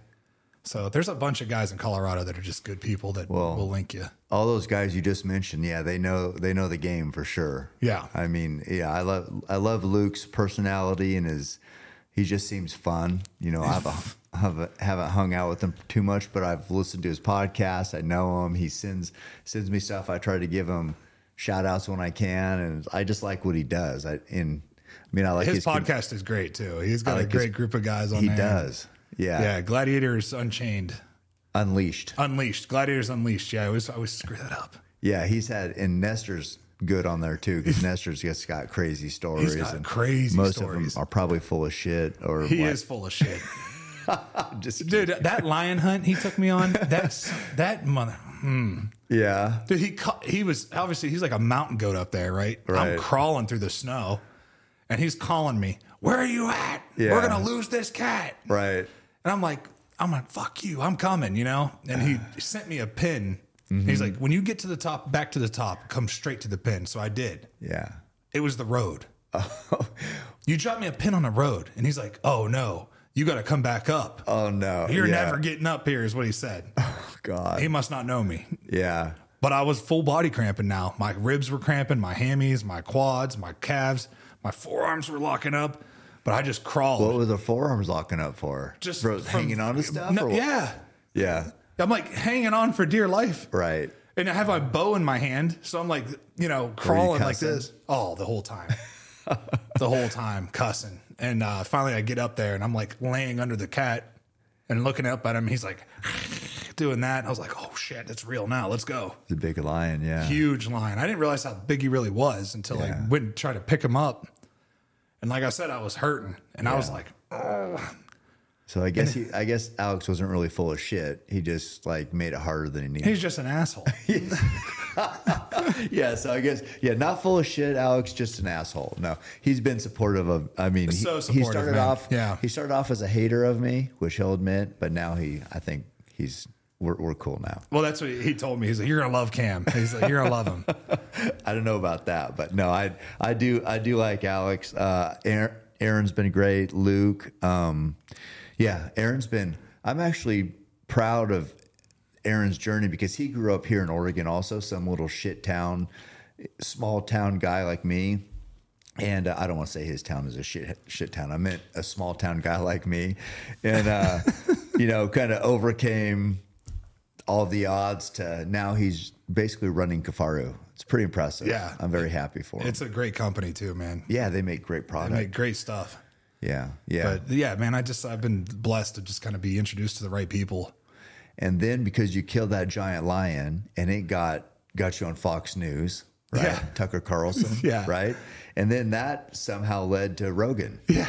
It's pretty sweet. It led to Rogan, which before Rogan, so before I killed that lion, I was doing a duck hunt down in Stuttgart, and I'm not even really into duck hunting. I was like, yeah, sure, I'll come down. You know, my buddy Russ Rowan, he's the marketing guy. He runs the show at King's Camo now. It's you know how these big companies are kind of buying up all the little outdoor companies under one umbrella. He kind of runs a bunch of different companies. Okay. But he was like, let's go down to Stuttgart and duck hunt. I was like, okay, cool. Well, Kid Rock was down there. So he and I like hit it off, you know, just having a good time together, you know, shooting at ducks and not really hitting anything, just, Yeah. having a good time, drinking some beers and, just getting to know each other and stuff. And he was like, hey, you need to come to the White House, to Dixie Ridge. That's what he calls his like compound, house, you know? So we go down there, man, and just like had a blast. And, that led to me playing a foursome in golf with Donald Trump and John Daly and Kid Rock. So like, That's incredible. so now it's like, it's just crazy what has happened, just from, and that's why I told Alex, I was like, he really wanted to come meet Joe. Mm-hmm. Because he was telling me a story about how you and Rihanna left him. We left him? Yeah, you guys didn't call him or something. But he's full of shit, so who knows if that's real. I don't know. And he's like, I want to meet Joe so bad. Can you take me? And I asked Joe if it was all right if he came. He's like, yeah, he just can't come into when we're recording. Right, and I was like, yeah. he doesn't want to do that. He just wants to come down. Yeah. So I took him down there with me for that. And we went to the comedy. We went to the comedy show, and and you want to talk about just a solid dude, man. Joe Rogan was. I had a blast just having a conversation. We went for 3.5 hours, and he had to stop me because I was just having a fun time chatting about just random shit. Yeah.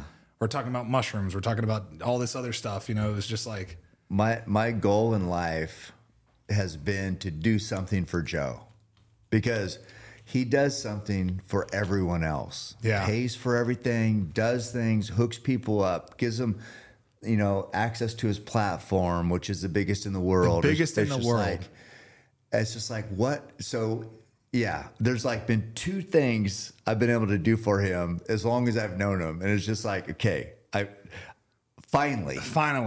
What was it? What were you able to do? Had to be hunting related. No. It wasn't? Well, I mean, hunting is that's for me. That's not for him. Right. I just love to take people hunting. But no, he said something like his wife was in Vegas and him or her and the daughters were going to go see Luke Bryan. And I said, oh, they got good tickets? So you got to hook up? He's like, no, I think just got regular tickets. So I was like, oh, fuck. Maybe I can get him good tickets to Luke Bryan, and maybe this would be one thing I could do for him. So, made a connection with my buddy Hunter, who works for Luke, got it, and they were able to meet Luke and get sweet seats. So that's what it's all about. I'm like, fuck, I fucking finally did something for Joe. And then I think the other thing is just I got my new shoes and then a bow for him. So that'll be the second thing I've ever done for him. But anyway, point is he is such a good guy that he does so much for everybody else. It's just like, you say what a salt of the earth type person he is, and it's just like, man, you want to be around people like that, and then also you want to try to, like, it's been my mission to try to do something for him, just because he's been so amazing to so many others. But yeah, I don't know. He does it without expecting anything in return. It's like, to me, that's a gift isn't a gift if you expect something in return. Like, you're doing it for alternative reasons, right? Yeah, like you're expecting me to do something for you now. Right. No, I mean, he never does. Never expects anything. He's just like, I've really tried to emulate how he treats people. I've tried to learn from him because it's just like, I've seen it so many times. I'm like, that's how people need to be. And so, there's those people that you're around and they make everyone better. That's what I've learned from him. But Alex, I don't remember not calling Alex. So I'm not sure what's that about. He's full of shit. I don't know. He just tells good stories. He does tell awesome stories. Yeah, on Luke's podcast, it's pretty fun to listen to. It's hilarious, the shit and who knows how much of it's real, but whatever. I don't know. Yeah, I mean, I think a lot of it is real. About 90%. I think it is. Yeah, about 90% real. He's just done a lot. But I do want to hear. So about did you see Trump grab anybody in the pussy when you were with him? No, he didn't. No, nothing. Dude, this guy was respectful. The news says that's what he does all the time. Yeah, well, they're the media. Yeah, because they're woke as fuck and they hate Donald Trump. Yeah, but Hunter Biden and Joe Biden, they can just like pay everybody from foreign policy. Get money for foreign policy from foreign countries, and that's okay. But Donald Trump has recorded saying some bullshit back in the day. They talking shit like we're doing talk. Here. It's just locker room talk, man. Like, people talk shit all the time. All this every day. But dude, I'm telling you, like, we were in Nashville at the Troubadour playing, and every little house we went to had like a party going on with a Trump sign out there. He stopped at every single one of them and took pictures of the people and was let them jump in a cart and come take a picture. And there was a lot of there's a lot of beautiful women around. Mm-hmm. He was so respectful to everybody, treated everybody the same. I never got that creepy old man. Old men can be creepy around. Yeah. They don't give a shit anymore. They just say what they want. Yeah, right. He never gave me that vibe at all. No. Because I was like curious, like I was just like, everybody's heard it. That's all I say. Yeah. But that goes to show you never really know somebody until you spend time with them and get to know them. Yeah. And I spent 8 hours with the guy, had 2 meals with him and a lot of conversation. And he was just like so genuine and so cool. And it wasn't like he was trying to be that way. You could tell it was just like, that's how he is. And he's just got this personality that's just kind of, it's when he walks in the room, it's like he might as well be the only person there because everybody's like focused, like, oh shit, he's got like that thing about him. He does, man. Yeah, and he knows it, but it's cool to hear how good he was to be around, and it's just like you hear so much of the negative bullshit that it's nice to hear the truth from people who have actually spent time with him. It's all garbage propaganda, man. It's not real. Yeah, it's not real. You don't really know anybody until you spend time with them. No.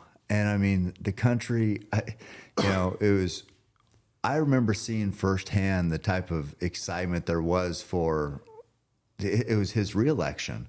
And, we went around and did a few stops to help in his campaign. And at the same time, so I was with Trump Jr. and Ted Nugent and me, and we did these stops and were speaking in the same towns that Biden and Obama were in. And we would go and the security would say, oh, yeah, we just did Biden and Obama's thing down the road. You know, I go, oh, yeah, how many people were there? They said 100.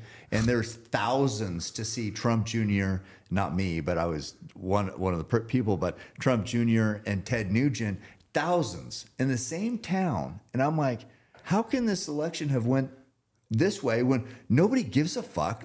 Dude. Even Obama's there and there's only 100 people. How is this happening? Dude, something's fishy. Yeah. That's all I'm going to say. I don't know. Something is fucking fishy, and I don't like it. And it seems weird. It seems really weird because all you see is him with nobody showing up. And then you're going to tell me he got more votes than Obama? Yeah. I remember in 2008 when he got elected. Right. I was in Cincinnati. I was a freshman. Okay. The city erupted. They were so fired up. Right. The whole city was voting. Everybody. Mm-hmm. You're telling me he got more votes than him? When nobody gave a fuck out on the campaign trail, nobody's there. Nobody's showing up to show support. So where is this? You know, because that's what it's all about. Is like you get on the campaign trail, you see what type of energy there is. You know what the voter base is saying. If the voter base isn't even showing up for an in-person thing, especially when he's locked in a basement all the time, there's no energy. So how are you saying that 81 million people all of a sudden showed up to vote? They just expect you to be a good sheep and bah. Man. Be a good sheep and bah. Pretty frustrating. The sheeple. Pretty frustrating. But yeah, I mean, that sounds like an amazing foursome. John Daly, Kid Rock, and Trump. Yeah. And you. And me. It Wow. was phenomenal. It was so much fun, man. He was like shocked that I was good at golf. You know, he was like, you're so big. How are you so good? Yeah. You know, and I was like, I don't know. I'm just So who won? John Daly, of course. That's right. John Daly. Yeah. Dude, he'll put it like 3 feet from the pin and be like, ah. And I'm Who like, got why didn't you second? like that? He's like, oh, that should have went in. I'm Who like, got second? oh, Trump. Okay. Yeah, he's Did you beat Bobby? I don't think so. No, there's some holes I just didn't even finish.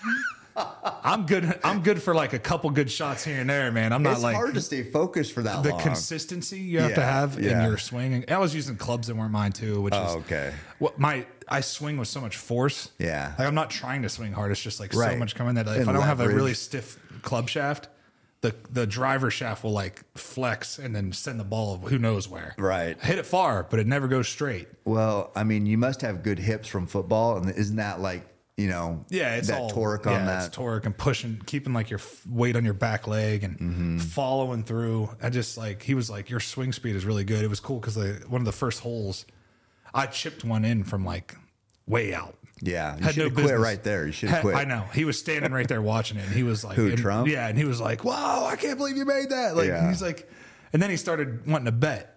He wanted to start making bets. Oh, he wanted that NFL money. Yeah, he wanted to bet against John Daly. Oh, he's like, I think we could beat him, and I was like, oh, all right, fine, I guess Yeah. we could beat him. Gotcha. But it was fun. It was a fun competition, man. That sounds great. We weren't taking it that serious. Like I don't even really know who actually won, but I know John Daly definitely beat us all. Yeah, I mean, odds are he should win. Yeah. But yeah, I mean, Trump plays a lot. If you listen to the mainstream media, they say he plays every single day, even when he's president. But yeah, I don't know. I mean, he's 18 holes, 18 fairways. really Never saw him lose a ball. Never saw him like. And in between this, while he's like going to his ball, he's like stopping and like talking to the people, you know, like talking Yeah. to all these people. That's pretty cool. So cool, man. The support that he gets. I don't know. I have a hard time believing he's not going to win again. They have to cheat. They're going to cheat again, and that's like, you know, my wife is like really into this, like paying attention to what's going on, and she fills me in on stuff, and she's like terrified. It gets frustrating because you feel like you're helpless. Like, what can you do? What can you do? You tell me that it's a democracy and all I can do is vote, and then I do vote, and you're telling me my vote doesn't matter because Yeah. you're just going to cheat. You're just going to pick who you want anyway. I mean, it's And then when you live in a place where like the city decides everything for everyone else, Yeah. like that's not fair. No, that's like here. I mean, you know how they have the electoral college for the country? I always think that the states need to have that same setup. So where, like here, Portland pretty much decides everything. You know, Yeah, it's the same in Denver. Denver and Right. Boulder decide everything. so the whole rest of the state is red. Portland and probably Eugene here are blue, and that's it. I mean, the That's whole it. rest of the state doesn't matter what you think. Nope. So I still think it needs to be some type of weighted system, like the just like the country runs, but for states. Each county, Yeah. right? Each Yeah. county should have a Something. certain amount. Yeah, and it's just like because it's not. I don't know. I mean, it feels something feels off. That's all I know. It's not fair. Yeah. That's not fair. You know, it's like when Hillary Clinton lost because she thought that they were gonna be able to cheat. Yeah. And she thought the fake dossier was gonna work, and she Right. thought all that stuff was gonna work. But turns out you're just evil. Oh, thank And God people- she didn't win. Oh, Yeah. that was scary, I man. know it. She's like, she doesn't care about human life at all. No. Like, does not care. That the only thing that did wake them up to be like, okay, now we can make sure that because they fucked up to let Trump win, basically. Yeah. You know, thought they're going to control everything. They'd get who they wanted, and it didn't work. Now it's made it really tough, you know, to make it fair. All we want is a fair election. That's it. Just make it Yeah. fair. If Can you we win just fair and square, fine. But I don't think you did. Yeah. I don't believe that. I want to see the proof. It's hard to believe, but Well, especially because in the middle of the night, you just have all these votes show up. Like, from where? yeah. And then yeah. people are saying that their cat had a ballot and their dog had a ballot and their dead cat had a ballot. It's like, I don't know. Yeah, some of it, I'm like, is this, you know, is there conspiracy theory in there, or is part of it legit? I think it's like some of both. well, I think what they're doing, I think their plan now is they're going to try to like make it so that if you aren't an actual citizen here, like these illegals that are coming across, fine. But why do they get to vote? Right. You're going to let them vote? Who do you Yeah. think they're going to vote for? They're going to vote for whoever you tell them to vote for. Exactly. Yes. So they Thanks don't for get letting me kicked in. out. Yeah, so they right. don't get kicked out. They're going to do whatever you tell them so they don't get kicked out. That's probably the game. So you have 1 million people coming over. Yeah. You have over, like, at one time. Yeah. They say 6 million have come over so far this year. Dude, You know, I mean, something crazy like that. But it's scary. it is. It's really scary, man. I don't know. I really don't like want to it. give up hope, but sometimes it's hard not to, you know? Well, what can we do? Yeah. What can we do? Are we going to revolt? Going to start a revolution? Carry the rock up the hill. Yeah, I'm just going to continue carrying rocks and doing hard shit. That's all I could do. I was curious. We'll switch gears real quick. Who is the best in the NFL? I'm always attracted to like the best leaders, people like men who can lead other men. Yeah. Who's been the best leader that you've ever been around? Peyton Manning. Okay. Yeah, Peyton Manning and DeMarcus Ware, two guys that I can. Even DeMarcus is just so, like he's earned it with his play, and then the way he carries himself and day to day, and the same with Peyton. You know, everything he does is like on a professional level. Like he shows up to work looking professional. Mm-hmm. You know, he shows up to meetings looking professional, but he's also got a really good sense of humor that he can relate to you. So you don't feel like you're with this crazy superstar when you're having a conversation Right. with him. But then you're like, wait a minute, that's Peyton Manning. Holy, Yeah. we were at a funeral and we were paying respects to our fallen teammate. Mm-hmm. And we turned the corner. Somebody's like, hey, can I get an autograph? Oh man. Yeah. Like he's got that star he's got factor. that for star sure. factor to where like you're at a funeral and you're going to ask him because Yeah. you might never see him again. Did he ever? So was it just his demeanor that would impact you, or did he ever talk to the defense?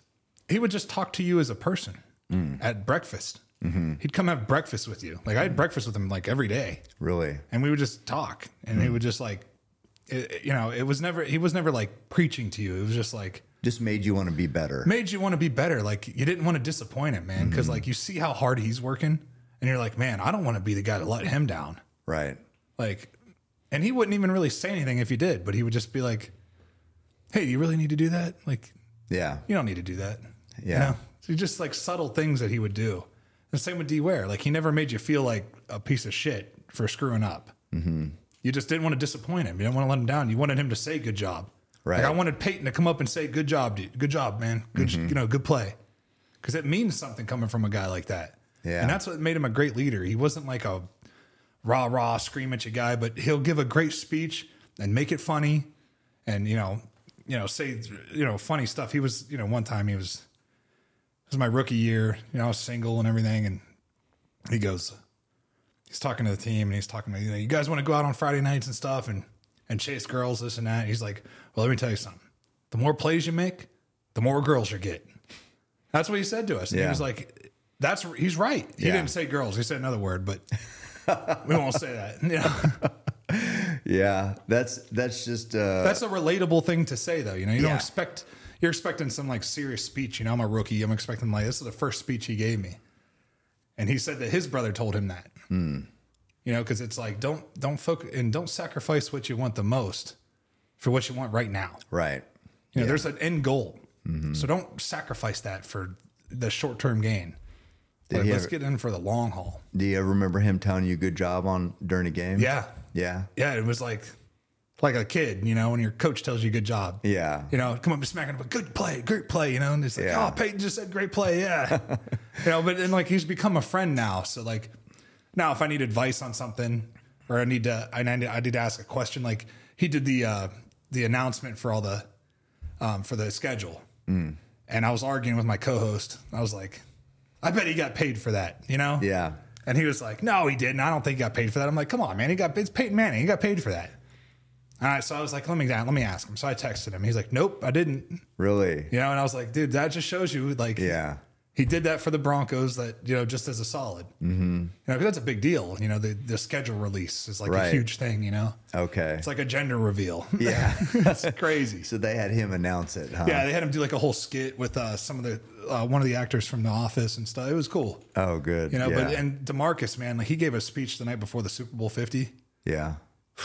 Dude, I don't even know what he said. Really? I was just like, whoa.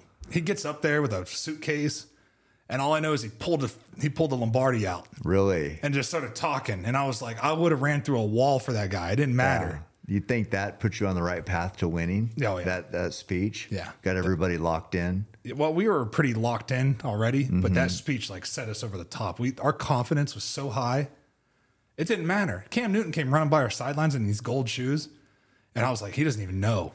What's in store? He doesn't even know. We took his soul. Yeah. Took his soul that game. He quit. He gave up. He didn't even try to get a fumble. I know. Man, I don't know if it doesn't seem like, was he ever the same after that? Never.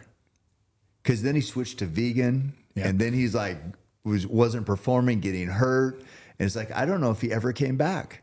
Everybody that I've seen switch to that vegan diet ended up getting hurt. Yeah, They all got hurt. Something was going on with them. seems like They'd get lean and look good, but Can you perform you can't perform like that. Your muscles Especially need meat. in a sport like the NFL? Fucking Dude, meat you need grinder, meat and mass. Yeah, and Like you strength. can't be you are what you eat, man. Yeah. And plants are frail. Right. So that year that you guys beat Cam, was he the MVP that year? Yep. Yeah. It was one of the best offenses ever. Superman, doing the Superman on I everybody, know. doing the dab on everybody. I know. Yeah, it seemed like they were on it. What was the score to that game? Do you remember? Did you guys beat them? We beat him. I mean, we Spanked 'em? beat him by like 2 or 3 I think we beat him by like 14 points or something like that, or 10 points. I don't know. It was a beatdown. What does it feel like to be a Super Bowl champion? Man, it's like, you know, I told you this earlier on the mountain. You know, when I was 7 years old, I saw Reggie White carrying a trophy, the Lombardi around, and I said, I want to do that. So everything I've been working towards, it was to carry that trophy like that, and I got to do it. I got to take that trophy in front of 1 million people in Denver, in front of town hall, and just hold the trophy In up the and just, parade? like, yeah, and just like screaming and yelling, like That felt like the pinnacle, I bet. the pinnacle, man. Yeah. And then it was like, it was terrible for 4 years, man. We couldn't win. We were winning 4 games, 5 games. Like it was, What happened? we lost Peyton Manning, Yeah. and then a coaching carousel, and then shit rolls downhill just like in any business. Yeah. Once ownership is out, our owner was out. He had passed, and it was like a scramble for the family was fighting and stuff, trying to take over the team. And are they going to sell it? They're not going to sell. And then like the GM, you know, John Elway, just like, how's he going to keep up with all that stuff? How's he supposed to run an organization whenever the top isn't even really there? Yeah. You know, so it made it tough on him to do his job. And, you know, eventually we just, you know, going through 3 different coaches, and it was just too much, man. It was too Yeah. much. And then now the Walmart group they have $60 billion, $40 billion more than the next owner, Oh my God. the next closest, richest owner. Yeah. They should have money to put into And the they team are then. dumping money in there. And I got to meet Greg Penner the other day, who's Kerry Walton's husband. Mm-hmm. So he's like in charge of the team. Dude, awesome guy. Yeah. Like, I mean, this guy's a super billionaire, man. Like, not even like on the same planet as me. And he came up to me and had like an awesome conversation with me Really? about his plans and what he's looking to do. Like, he's excited.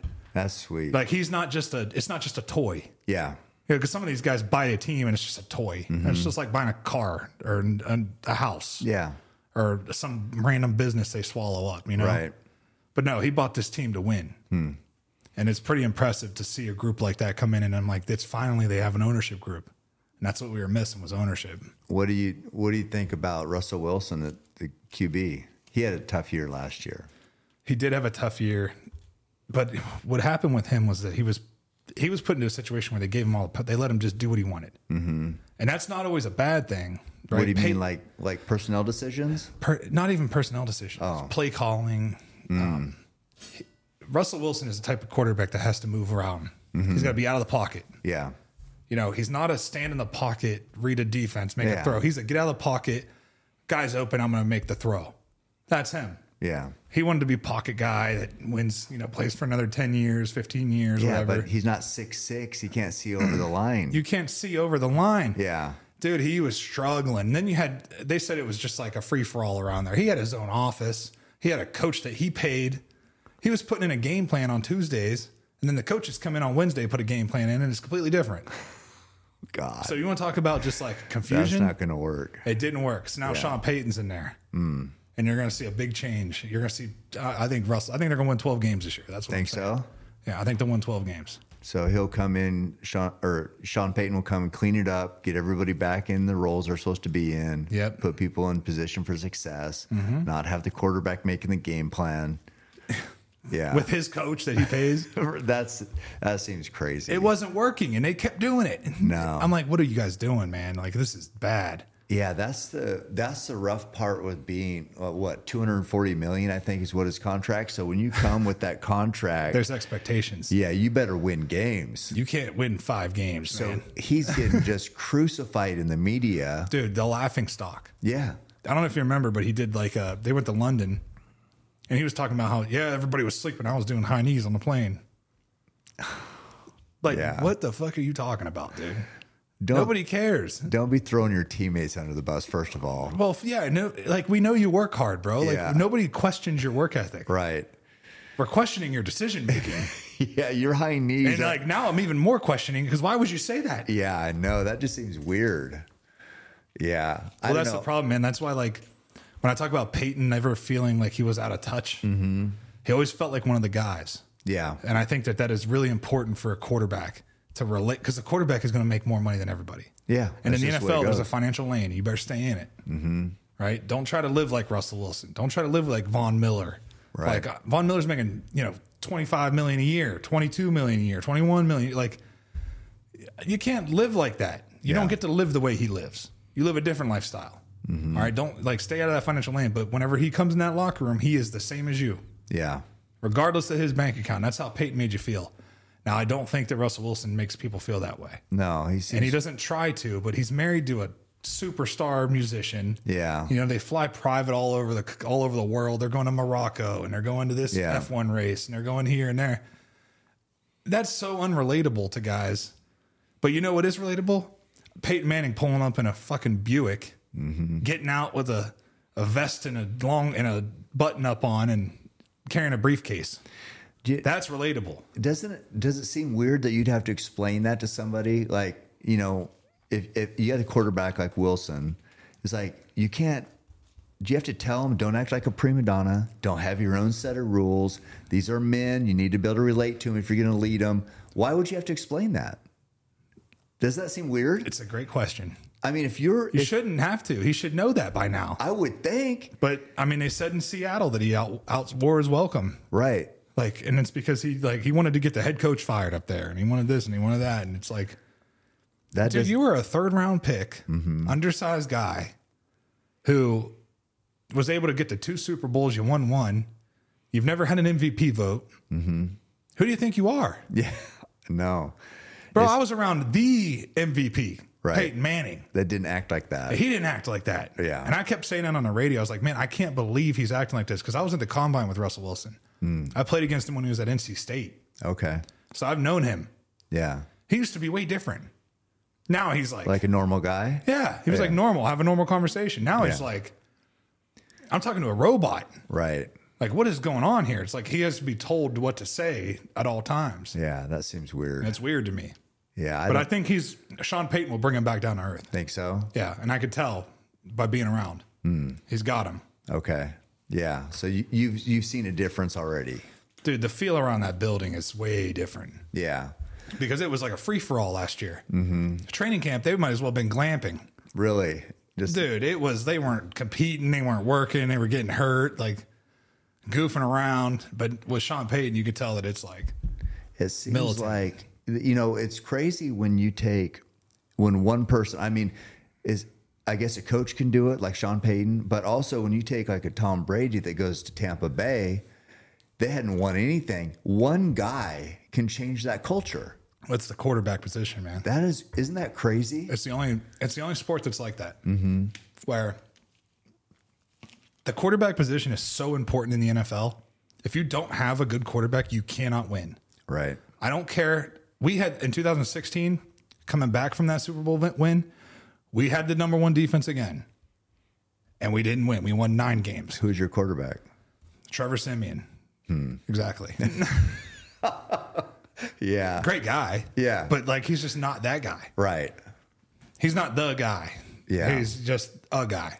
So that quarterback, like Tom Brady coming in, he helped. The defense even feels better, right? Yeah. He makes everyone around him better. Yeah. That's a sign Because of you don't want to waste the opportunity. Right. We got Tom fucking Brady. Yeah. You think that defense was like, dude, we got Tom Brady. We got to go now.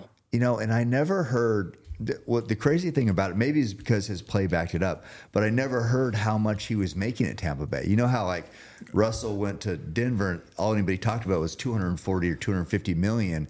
I never heard anything about Tom Brady. What the money he always made. took less money. He took less money. So other guys could be on the team. Okay, that must have been it. Because if you pay your quarterback all this, you have no money for any. There's a cap. There's a cap. So if you spend a quarter of your cap on one guy, how are you going to pay anybody else? He's not going to be. His supporting cast is not going to be very good. Where if you were a GM or a coach, so you invest in the quarterback, then where? What's the second most important? Pass rusher. Okay. So an outside pass rusher. Yeah, because that left tackle. Yeah. So quarterback, left tackle, pass rusher, then lockdown safety or lockdown corner. Corner. Okay. And then interior pass rush. Yeah, because if you can put pressure on their quarterback and be able to lock a receiver up their star receiver one-on-one with the lockdown corner, then it opens up all sorts of different things. It opens it up. Yeah. But if you got to double a guy and use safety help all the time, then there's another guy that's exposed. Right. So it's like that. That Super Bowl year we had Chris Harris, All Pro, Aqib Talib, All Pro, Pro Bowler, Hall of Famer. TJ Ward, he's a duck. Yeah. Absolute dog. Darian Stewart back there. I mean, they were called the no-fly zone, man, because nobody could get.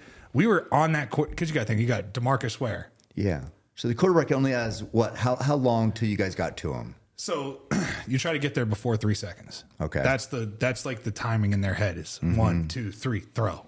1, 2, 3, throw. So think about that. You got to get by this guy. You got to get off the ball, get by this guy, and tackle him before he gets rid of the ball. So having a great secondary that makes him like second guess himself and hold it for just like that creates an opportunity. Sacks. Yeah. That creates a sack. Because a guy like Tom Brady, that ball is like catch, throw, catch, throw, catch, throw. You're not getting there. And that's what Peyton, when he got to Denver, he was like that too. Yep. He wasn't holding that ball very long. Hell no, because all you do is tap his shoulder, he'd fall. Yeah, no, he was. I mean it. One time, this guy, we were playing Pittsburgh. We were playing Pittsburgh in the playoffs, and this guy almost got him, and he just said, he just slid, and they didn't blow the whistle, so he got up and threw a touchdown pass. I couldn't believe it because everybody stopped. Yeah, because they're like, "Oh, he's down." No, he got up and threw a touchdown pass. Oh man! And we won the game. It was insane. Yeah. So it is. It's like it's a timing thing, and it is. When it comes to the leadership of a quarterback, they command the offense. They run the show. And they can't be just a passenger out there, like they have to run the show. So I see a lot of talented guys, like I play with Lamar too, Lamar Jackson. Mm-hmm. He is like the team guy, all about the team, all about what's good, what's the best for you, what do you want to do, like that's how he is, and that's why he's so great, because he's got the talent to back it up too. Right, he'll beat you with his legs, he can beat you with his arm, he can read a defense, he knows how to break down a defense. Yeah, he's just impressive to me. What happens when the team doesn't believe in the quarterback? Doubt. Yeah. It's just like anything, right? What happens when you're out, in the backwoods and that doubt starts creeping in? Right. All right, it crept in this week, but next week's a new week. Tomorrow is a new day. Mm-hmm. That doubt creeps in a little more. Yeah. And then it starts to spread. That's why it's like leadership. If it's not there, the locker room lawyers will start talking, and they'll start chattering, and little cliques develop. And next thing you know, the team's separated, divided. Yeah. Nobody's hanging out with each other. We don't want to be around each other. I don't want to be around this guy. He stinks. This guy's terrible. They're all talking shit about each other. It's like a bunch of kids. Yeah. They treat us like children, so they act like kids, I could imagine it'd be tough if you're busting your balls on defense and then it's 3 and out. 3 and out, dude. Or quick interception, or like deep in your own territory, it's like, what the fuck? Well, it's like, okay, 3-4 times it happens, whatever. We're like, we can't wait to get back out there. But then as the game goes on, you're like, dude, how many opportunities are we going to give you before we just accept that we're not going to win? Because the more opportunities that we give their offense, they're going to get us figured out too. Yeah. Because it's the NFL. They're all good. There's been some, I think it was Denver, it feels like, that where the defense was scoring more than the offense for a while. Yeah. I mean, I don't know. I can't remember. It was a Super Bowl 50 team. Yeah. Okay. It's just like, we had a couple games where we scored 2-3 touchdowns. Yeah, that's impressive. That's so impressive. Well, yeah, guys like Akeem, man, and Von Miller. Von Miller would create strip sacks nonstop. Like the ball was on the ground a lot, but guys were scooping and scoring. Akeem, if the ball was in the air, he considered that his ball. Right. And when he got it in his hands, he wanted to score. Right. That was his mentality. He had that prime, like Deion Sanders mentality. Like, I'm trying to score. Yeah. That's and then I'm going to steal your chain. Dude, he is a dog. Poked a guy in the eyes once. Yeah. Just out of his mind out there, but loved him. Loved having him as a teammate. Like, he was a good leader as well. That's the other thing. You got to have a good supporting cast as a leader, right? Like, whenever you do say something, like, they got to be backing it up, So, like, if Akib would say something, we'd all back him up. If I said something, he would back me up. Like, that's the kind of way it's got to be. Yeah. No, that mutual respect. Who was the hardest player you've ever went against? Gave you the most trouble? The hardest I've ever been hit was Marshawn Lynch. My rookie year, it was a preseason game. I've been out there for a bunch of snaps in a row.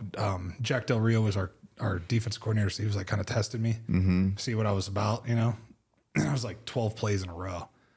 And I go to shed a block, and the guy kind of hangs on to me, and I didn't like finish the shed, like rake his arms off me. So I was kind of like exposed with my head out there, and Marshawn Lynch just like a bighorn ram, just like, bow! And I tackled him, but my helmet was all up in my face and nose, and I was bleeding. And I was like, my ears were ringing real bad. My chest was hurting. My back was hurting. I landed like kind of crooked. I was like, oh, whoa. I was like, that was different. Oh, man. But I just like got up, put it on. I was like, then he pulled me off, and he's like, welcome to the NFL, Rook. Who pulled you off? Del Rio. He's like, come on, you're good. Yeah, I mean, you remember what was that run, Marshawn? What'd they call it? The beast mode, the beast quake, yeah, whatever. Remember that run? I think it was Arizona or something. No, it's the Saints. Is it Saints? Yeah. And he just went crazy, dude. He was an absolute animal. Yeah, it was so hard to tackle. I bet. Hard to tackle. And I played against a lot of good backs, man. People talk about Derrick Henry this, Derrick Henry that, but and he's a great back. Yeah. But like I always made it like a personal thing against him because he would like stiff arm DBs and stuff. And I'm like, dude, you're a defensive end carrying a football, man. Like, of course you can. And he is huge. Yeah. So like Derrick Henry, he brings it. Like he's hard to tackle, but he's got more body mass. Like he's tall. He's more upright. Yeah. But Marshawn Lynch was like, yeah. Like, and he just like kept his legs churning, man. He would run right through you. Yeah. that's still like probably what people love talking about, that play where they didn't give it to him on the one where they tried to pass it. Dude. And Patriots won. Crazy. That was a quarterback decision. Was it? Mm-hmm. That was Wilson called that? What, audibled out of it or something? Wow. That's rough.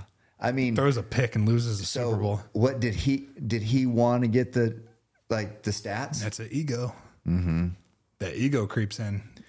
Wanted the stats to throw a touchdown instead of getting a rushing. He's never had an MVP vote. So he had to try to prove it in the Super Bowl, huh? Yep. And he tried to prove it this year, and look what happened. You're a great supporting quarterback. Yeah. If you don't try to be more than that. Right. Be yourself. Be who you are. Quit trying to be somebody Play different. within yourself. Yeah. You got paid already, man. Like, just do it. Oh man. Yeah. I mean, it was pretty.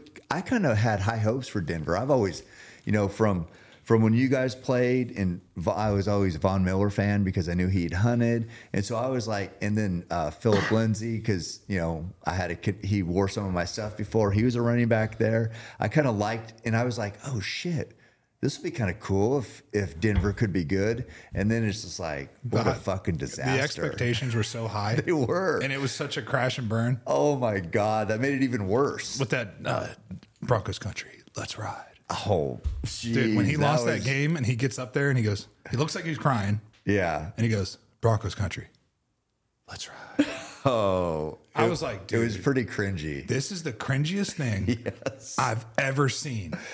Oh, because he didn't even believe it at that time. No, he was like, I can't believe I'm still saying this. I know. It just seemed brutal. Oh my God. Yeah. So I'm a Sean Payton fan, so hopefully he can get it turned around. Yeah, he's a there. good dude too. He's going to get it together over there. You could tell. That I went over there for that rookie mini camp, and dude, he's got those guys. They're rolling. They're going to be all right. They're going to be good to shot. Like I said, I keep saying 12 wins, and people are like, "You're crazy." Yeah. Oh, you guys were saying that last year with Nathaniel Hackett, who'd never been a head coach before. Right. I was like, this is a guy that knows how to do it. He did it with like all kinds of different quarterbacks. Yeah. After Drew Brees, he was doing it still. Yeah, he's a winner. Definitely a winner. He'll bring that culture like Tom Brady did kind of to Tampa Bay.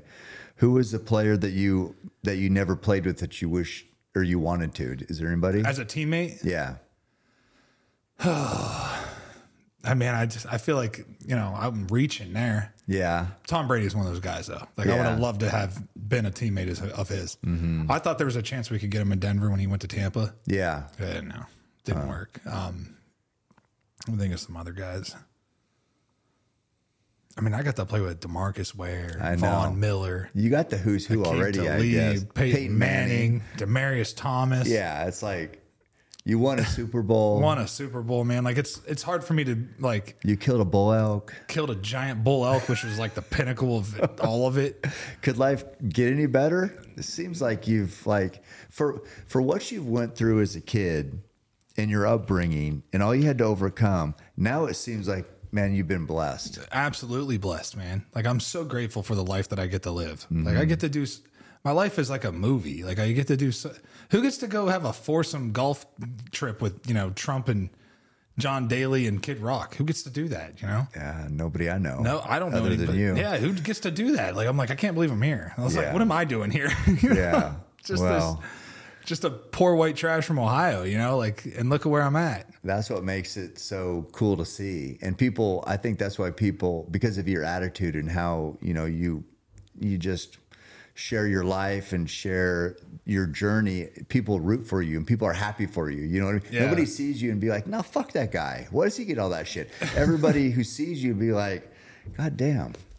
He's living a great life. I'm happy for him. Well, and it's crazy because I get that kind of love from people that don't even know me. But when I was like first in the league, guys that had seen the struggle, been there for the struggle, guys that I considered my brothers, they were trying to take advantage. Get the money ones closest, or what? Yeah, the ones closest to me. I was like, what the? Yeah. And then I get married, and my wife is like, yeah, if your friends are going to come to the game, they're paying for a ticket because it's expensive. Mm-hmm. And I was like, you know what? You're right. They should have to pay for the ticket. Yeah. Because I got to pay for it. Why should I have to pay for you to come watch me? Yeah. It's like, yeah, I get 2 tickets. So other than that, like. You're buying them? You're buying them.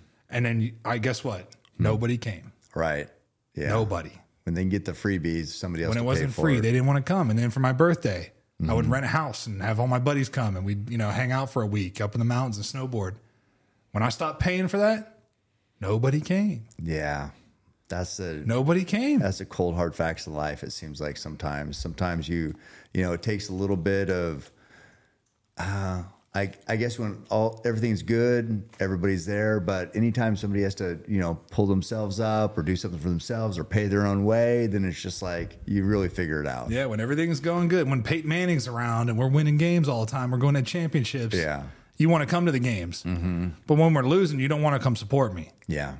You don't want to pay for your ticket. You don't want to do this. You want to do that. You don't want to pay for a flight. Asking me for flight money, like, dude, you're a grown man. I'm not paying for your flight. You got a job. You could afford a $300 ticket. Like, come on, dude. I'm not. Yeah. It's the principle. Like, you want to come see me, bro. Like, come see me. Like, I'm not asking you. I'm not going to beg you. I think it's like part of coming up from a situation like you did, and like even like I did. It's just like people are used to not having much, and like used to. I don't know. It just seems weird that it doesn't surprise me that you'd have to kind of shed those type of people. Yeah. Because there's always going to be the hangers on for a while that aren't really grinding for themselves, but want to attach themselves to success. It kind of happens just in those type of environments. It does. Eventually, you work it out. Well, and you want to be like, I want to be around people that are like trying to grow, like creators, guys that are, reaching for goals and shooting, always evolving. Like I said, you're either getting better or you get worse. Right. Like I never, like my worst nightmare is like working a 9 to 5 that I hate, going in, clocking out, clocking in, clocking out, and then living for the weekend. Right. Like, and then just, hiding, going to the garage and drinking beers so my wife doesn't see. Yeah. Like, that's my worst nightmare. That's a lot of people's lives. And a lot of people are fucking miserable. Yeah. And it's like, dude, and they're stuck. They are absolutely stuck. And I'm like, you allowed yourself to get to that. You allowed that to happen with complacency. Yeah. It's one of the reasons why I started this. It's like, because I want to surround myself with people like you, with what I always say is outliers, because you can't help but learn from people. So when you're around people who I think I've been lucky enough to bring people in here who are better than me at pretty much everything. And I'm like, if I can like get a little shine from all these people, I'm going to grow. Yeah. But it's like that growth mindset, and that's what you have. That's what, I like, having my son be around that, my family be around people like you, because it's like, as a society or as a little community, it's like you can learn and evolve and have a whole different mindset from people who have done great things. Right. And we can get better. We can, I don't know. I appreciate you saying that, because I learned, I'm just following you in your journey on social media. Like, it brings me inspiration. You inspire the shit out of me. Oh, you do, man. Cause like, you know why? And it doesn't matter what it is that you do. You always go as hard as you can. Try to, yeah. You always put your best foot forward. And if you fail, you fail, but you're not afraid to fail. Right. And you push and you push and you push. And what you've done is you found something you loved. You chased it as far as you could go. And it hasn't slowed down yet. It just keeps getting better. Yeah. I feel. And that is like inspirational. And anybody can learn. Anybody can do it. Yeah. Anybody can go and find something they love to do and fucking chase it. Right. But they're afraid to, because they're like, oh, society says I should do this or I should do that. What if I fail? Yeah. What if you do fail? You'll try again, motherfucker. Go. Right. Figure something else out. And if you pour yourself into whatever you're doing, there's really no failure. You know what I mean? There's learning, there's readjusting, there's recalculating, and then just you keep going. Well, look at it this way. I played 10 years. How many times do you think there was a pass play in 10 years? How many pass plays were there? Thousands. 36 sacks. I failed a lot. Right. But that didn't deter me from keep trying next play. Right. But you know what I did? I changed my tactic. I didn't keep doing the same stupid ass move that didn't work the time before. Right. I didn't not run to the ball and try to get, create a sack fumble or do something. And that's the thing, man. And when you go hard and you play hard and you work hard, things will happen. Good things will happen. Right. That's just like the law of attraction, right? Like if I keep like putting it out there that like this is going to happen, but I'm not doing anything about it, Right. probably not going to happen. But if I'm putting it out there and I keep going and I keep going and I never waver from that, and there's going to be days where you're like, man, fuck this. Like that's natural to feel that way, to be like, man, this is just not going to work, man. I should just quit. And that's just like that little voice in your head that you got to tell to fuck off. Yeah. Get out of here. No, I'm going to keep going. Wake up the next day before your feet hit the ground. Be like, I'm going to win today. I'm going to win today. I'm going to win today. And you might not. Yeah. But you're going to keep trying. Eventually it's going to work out for you, man. It's like, that's a rare mindset. it is. You know why? Because people would rather have an excuse. They would rather it be easy. They have social media where it looks like everybody's doing well, but it's not real. Social media is not real. Like the shit that you see in there is not real. You know, I mean, these kids these days, man, they have not the first clue of how to even have a conversation with each other. Right.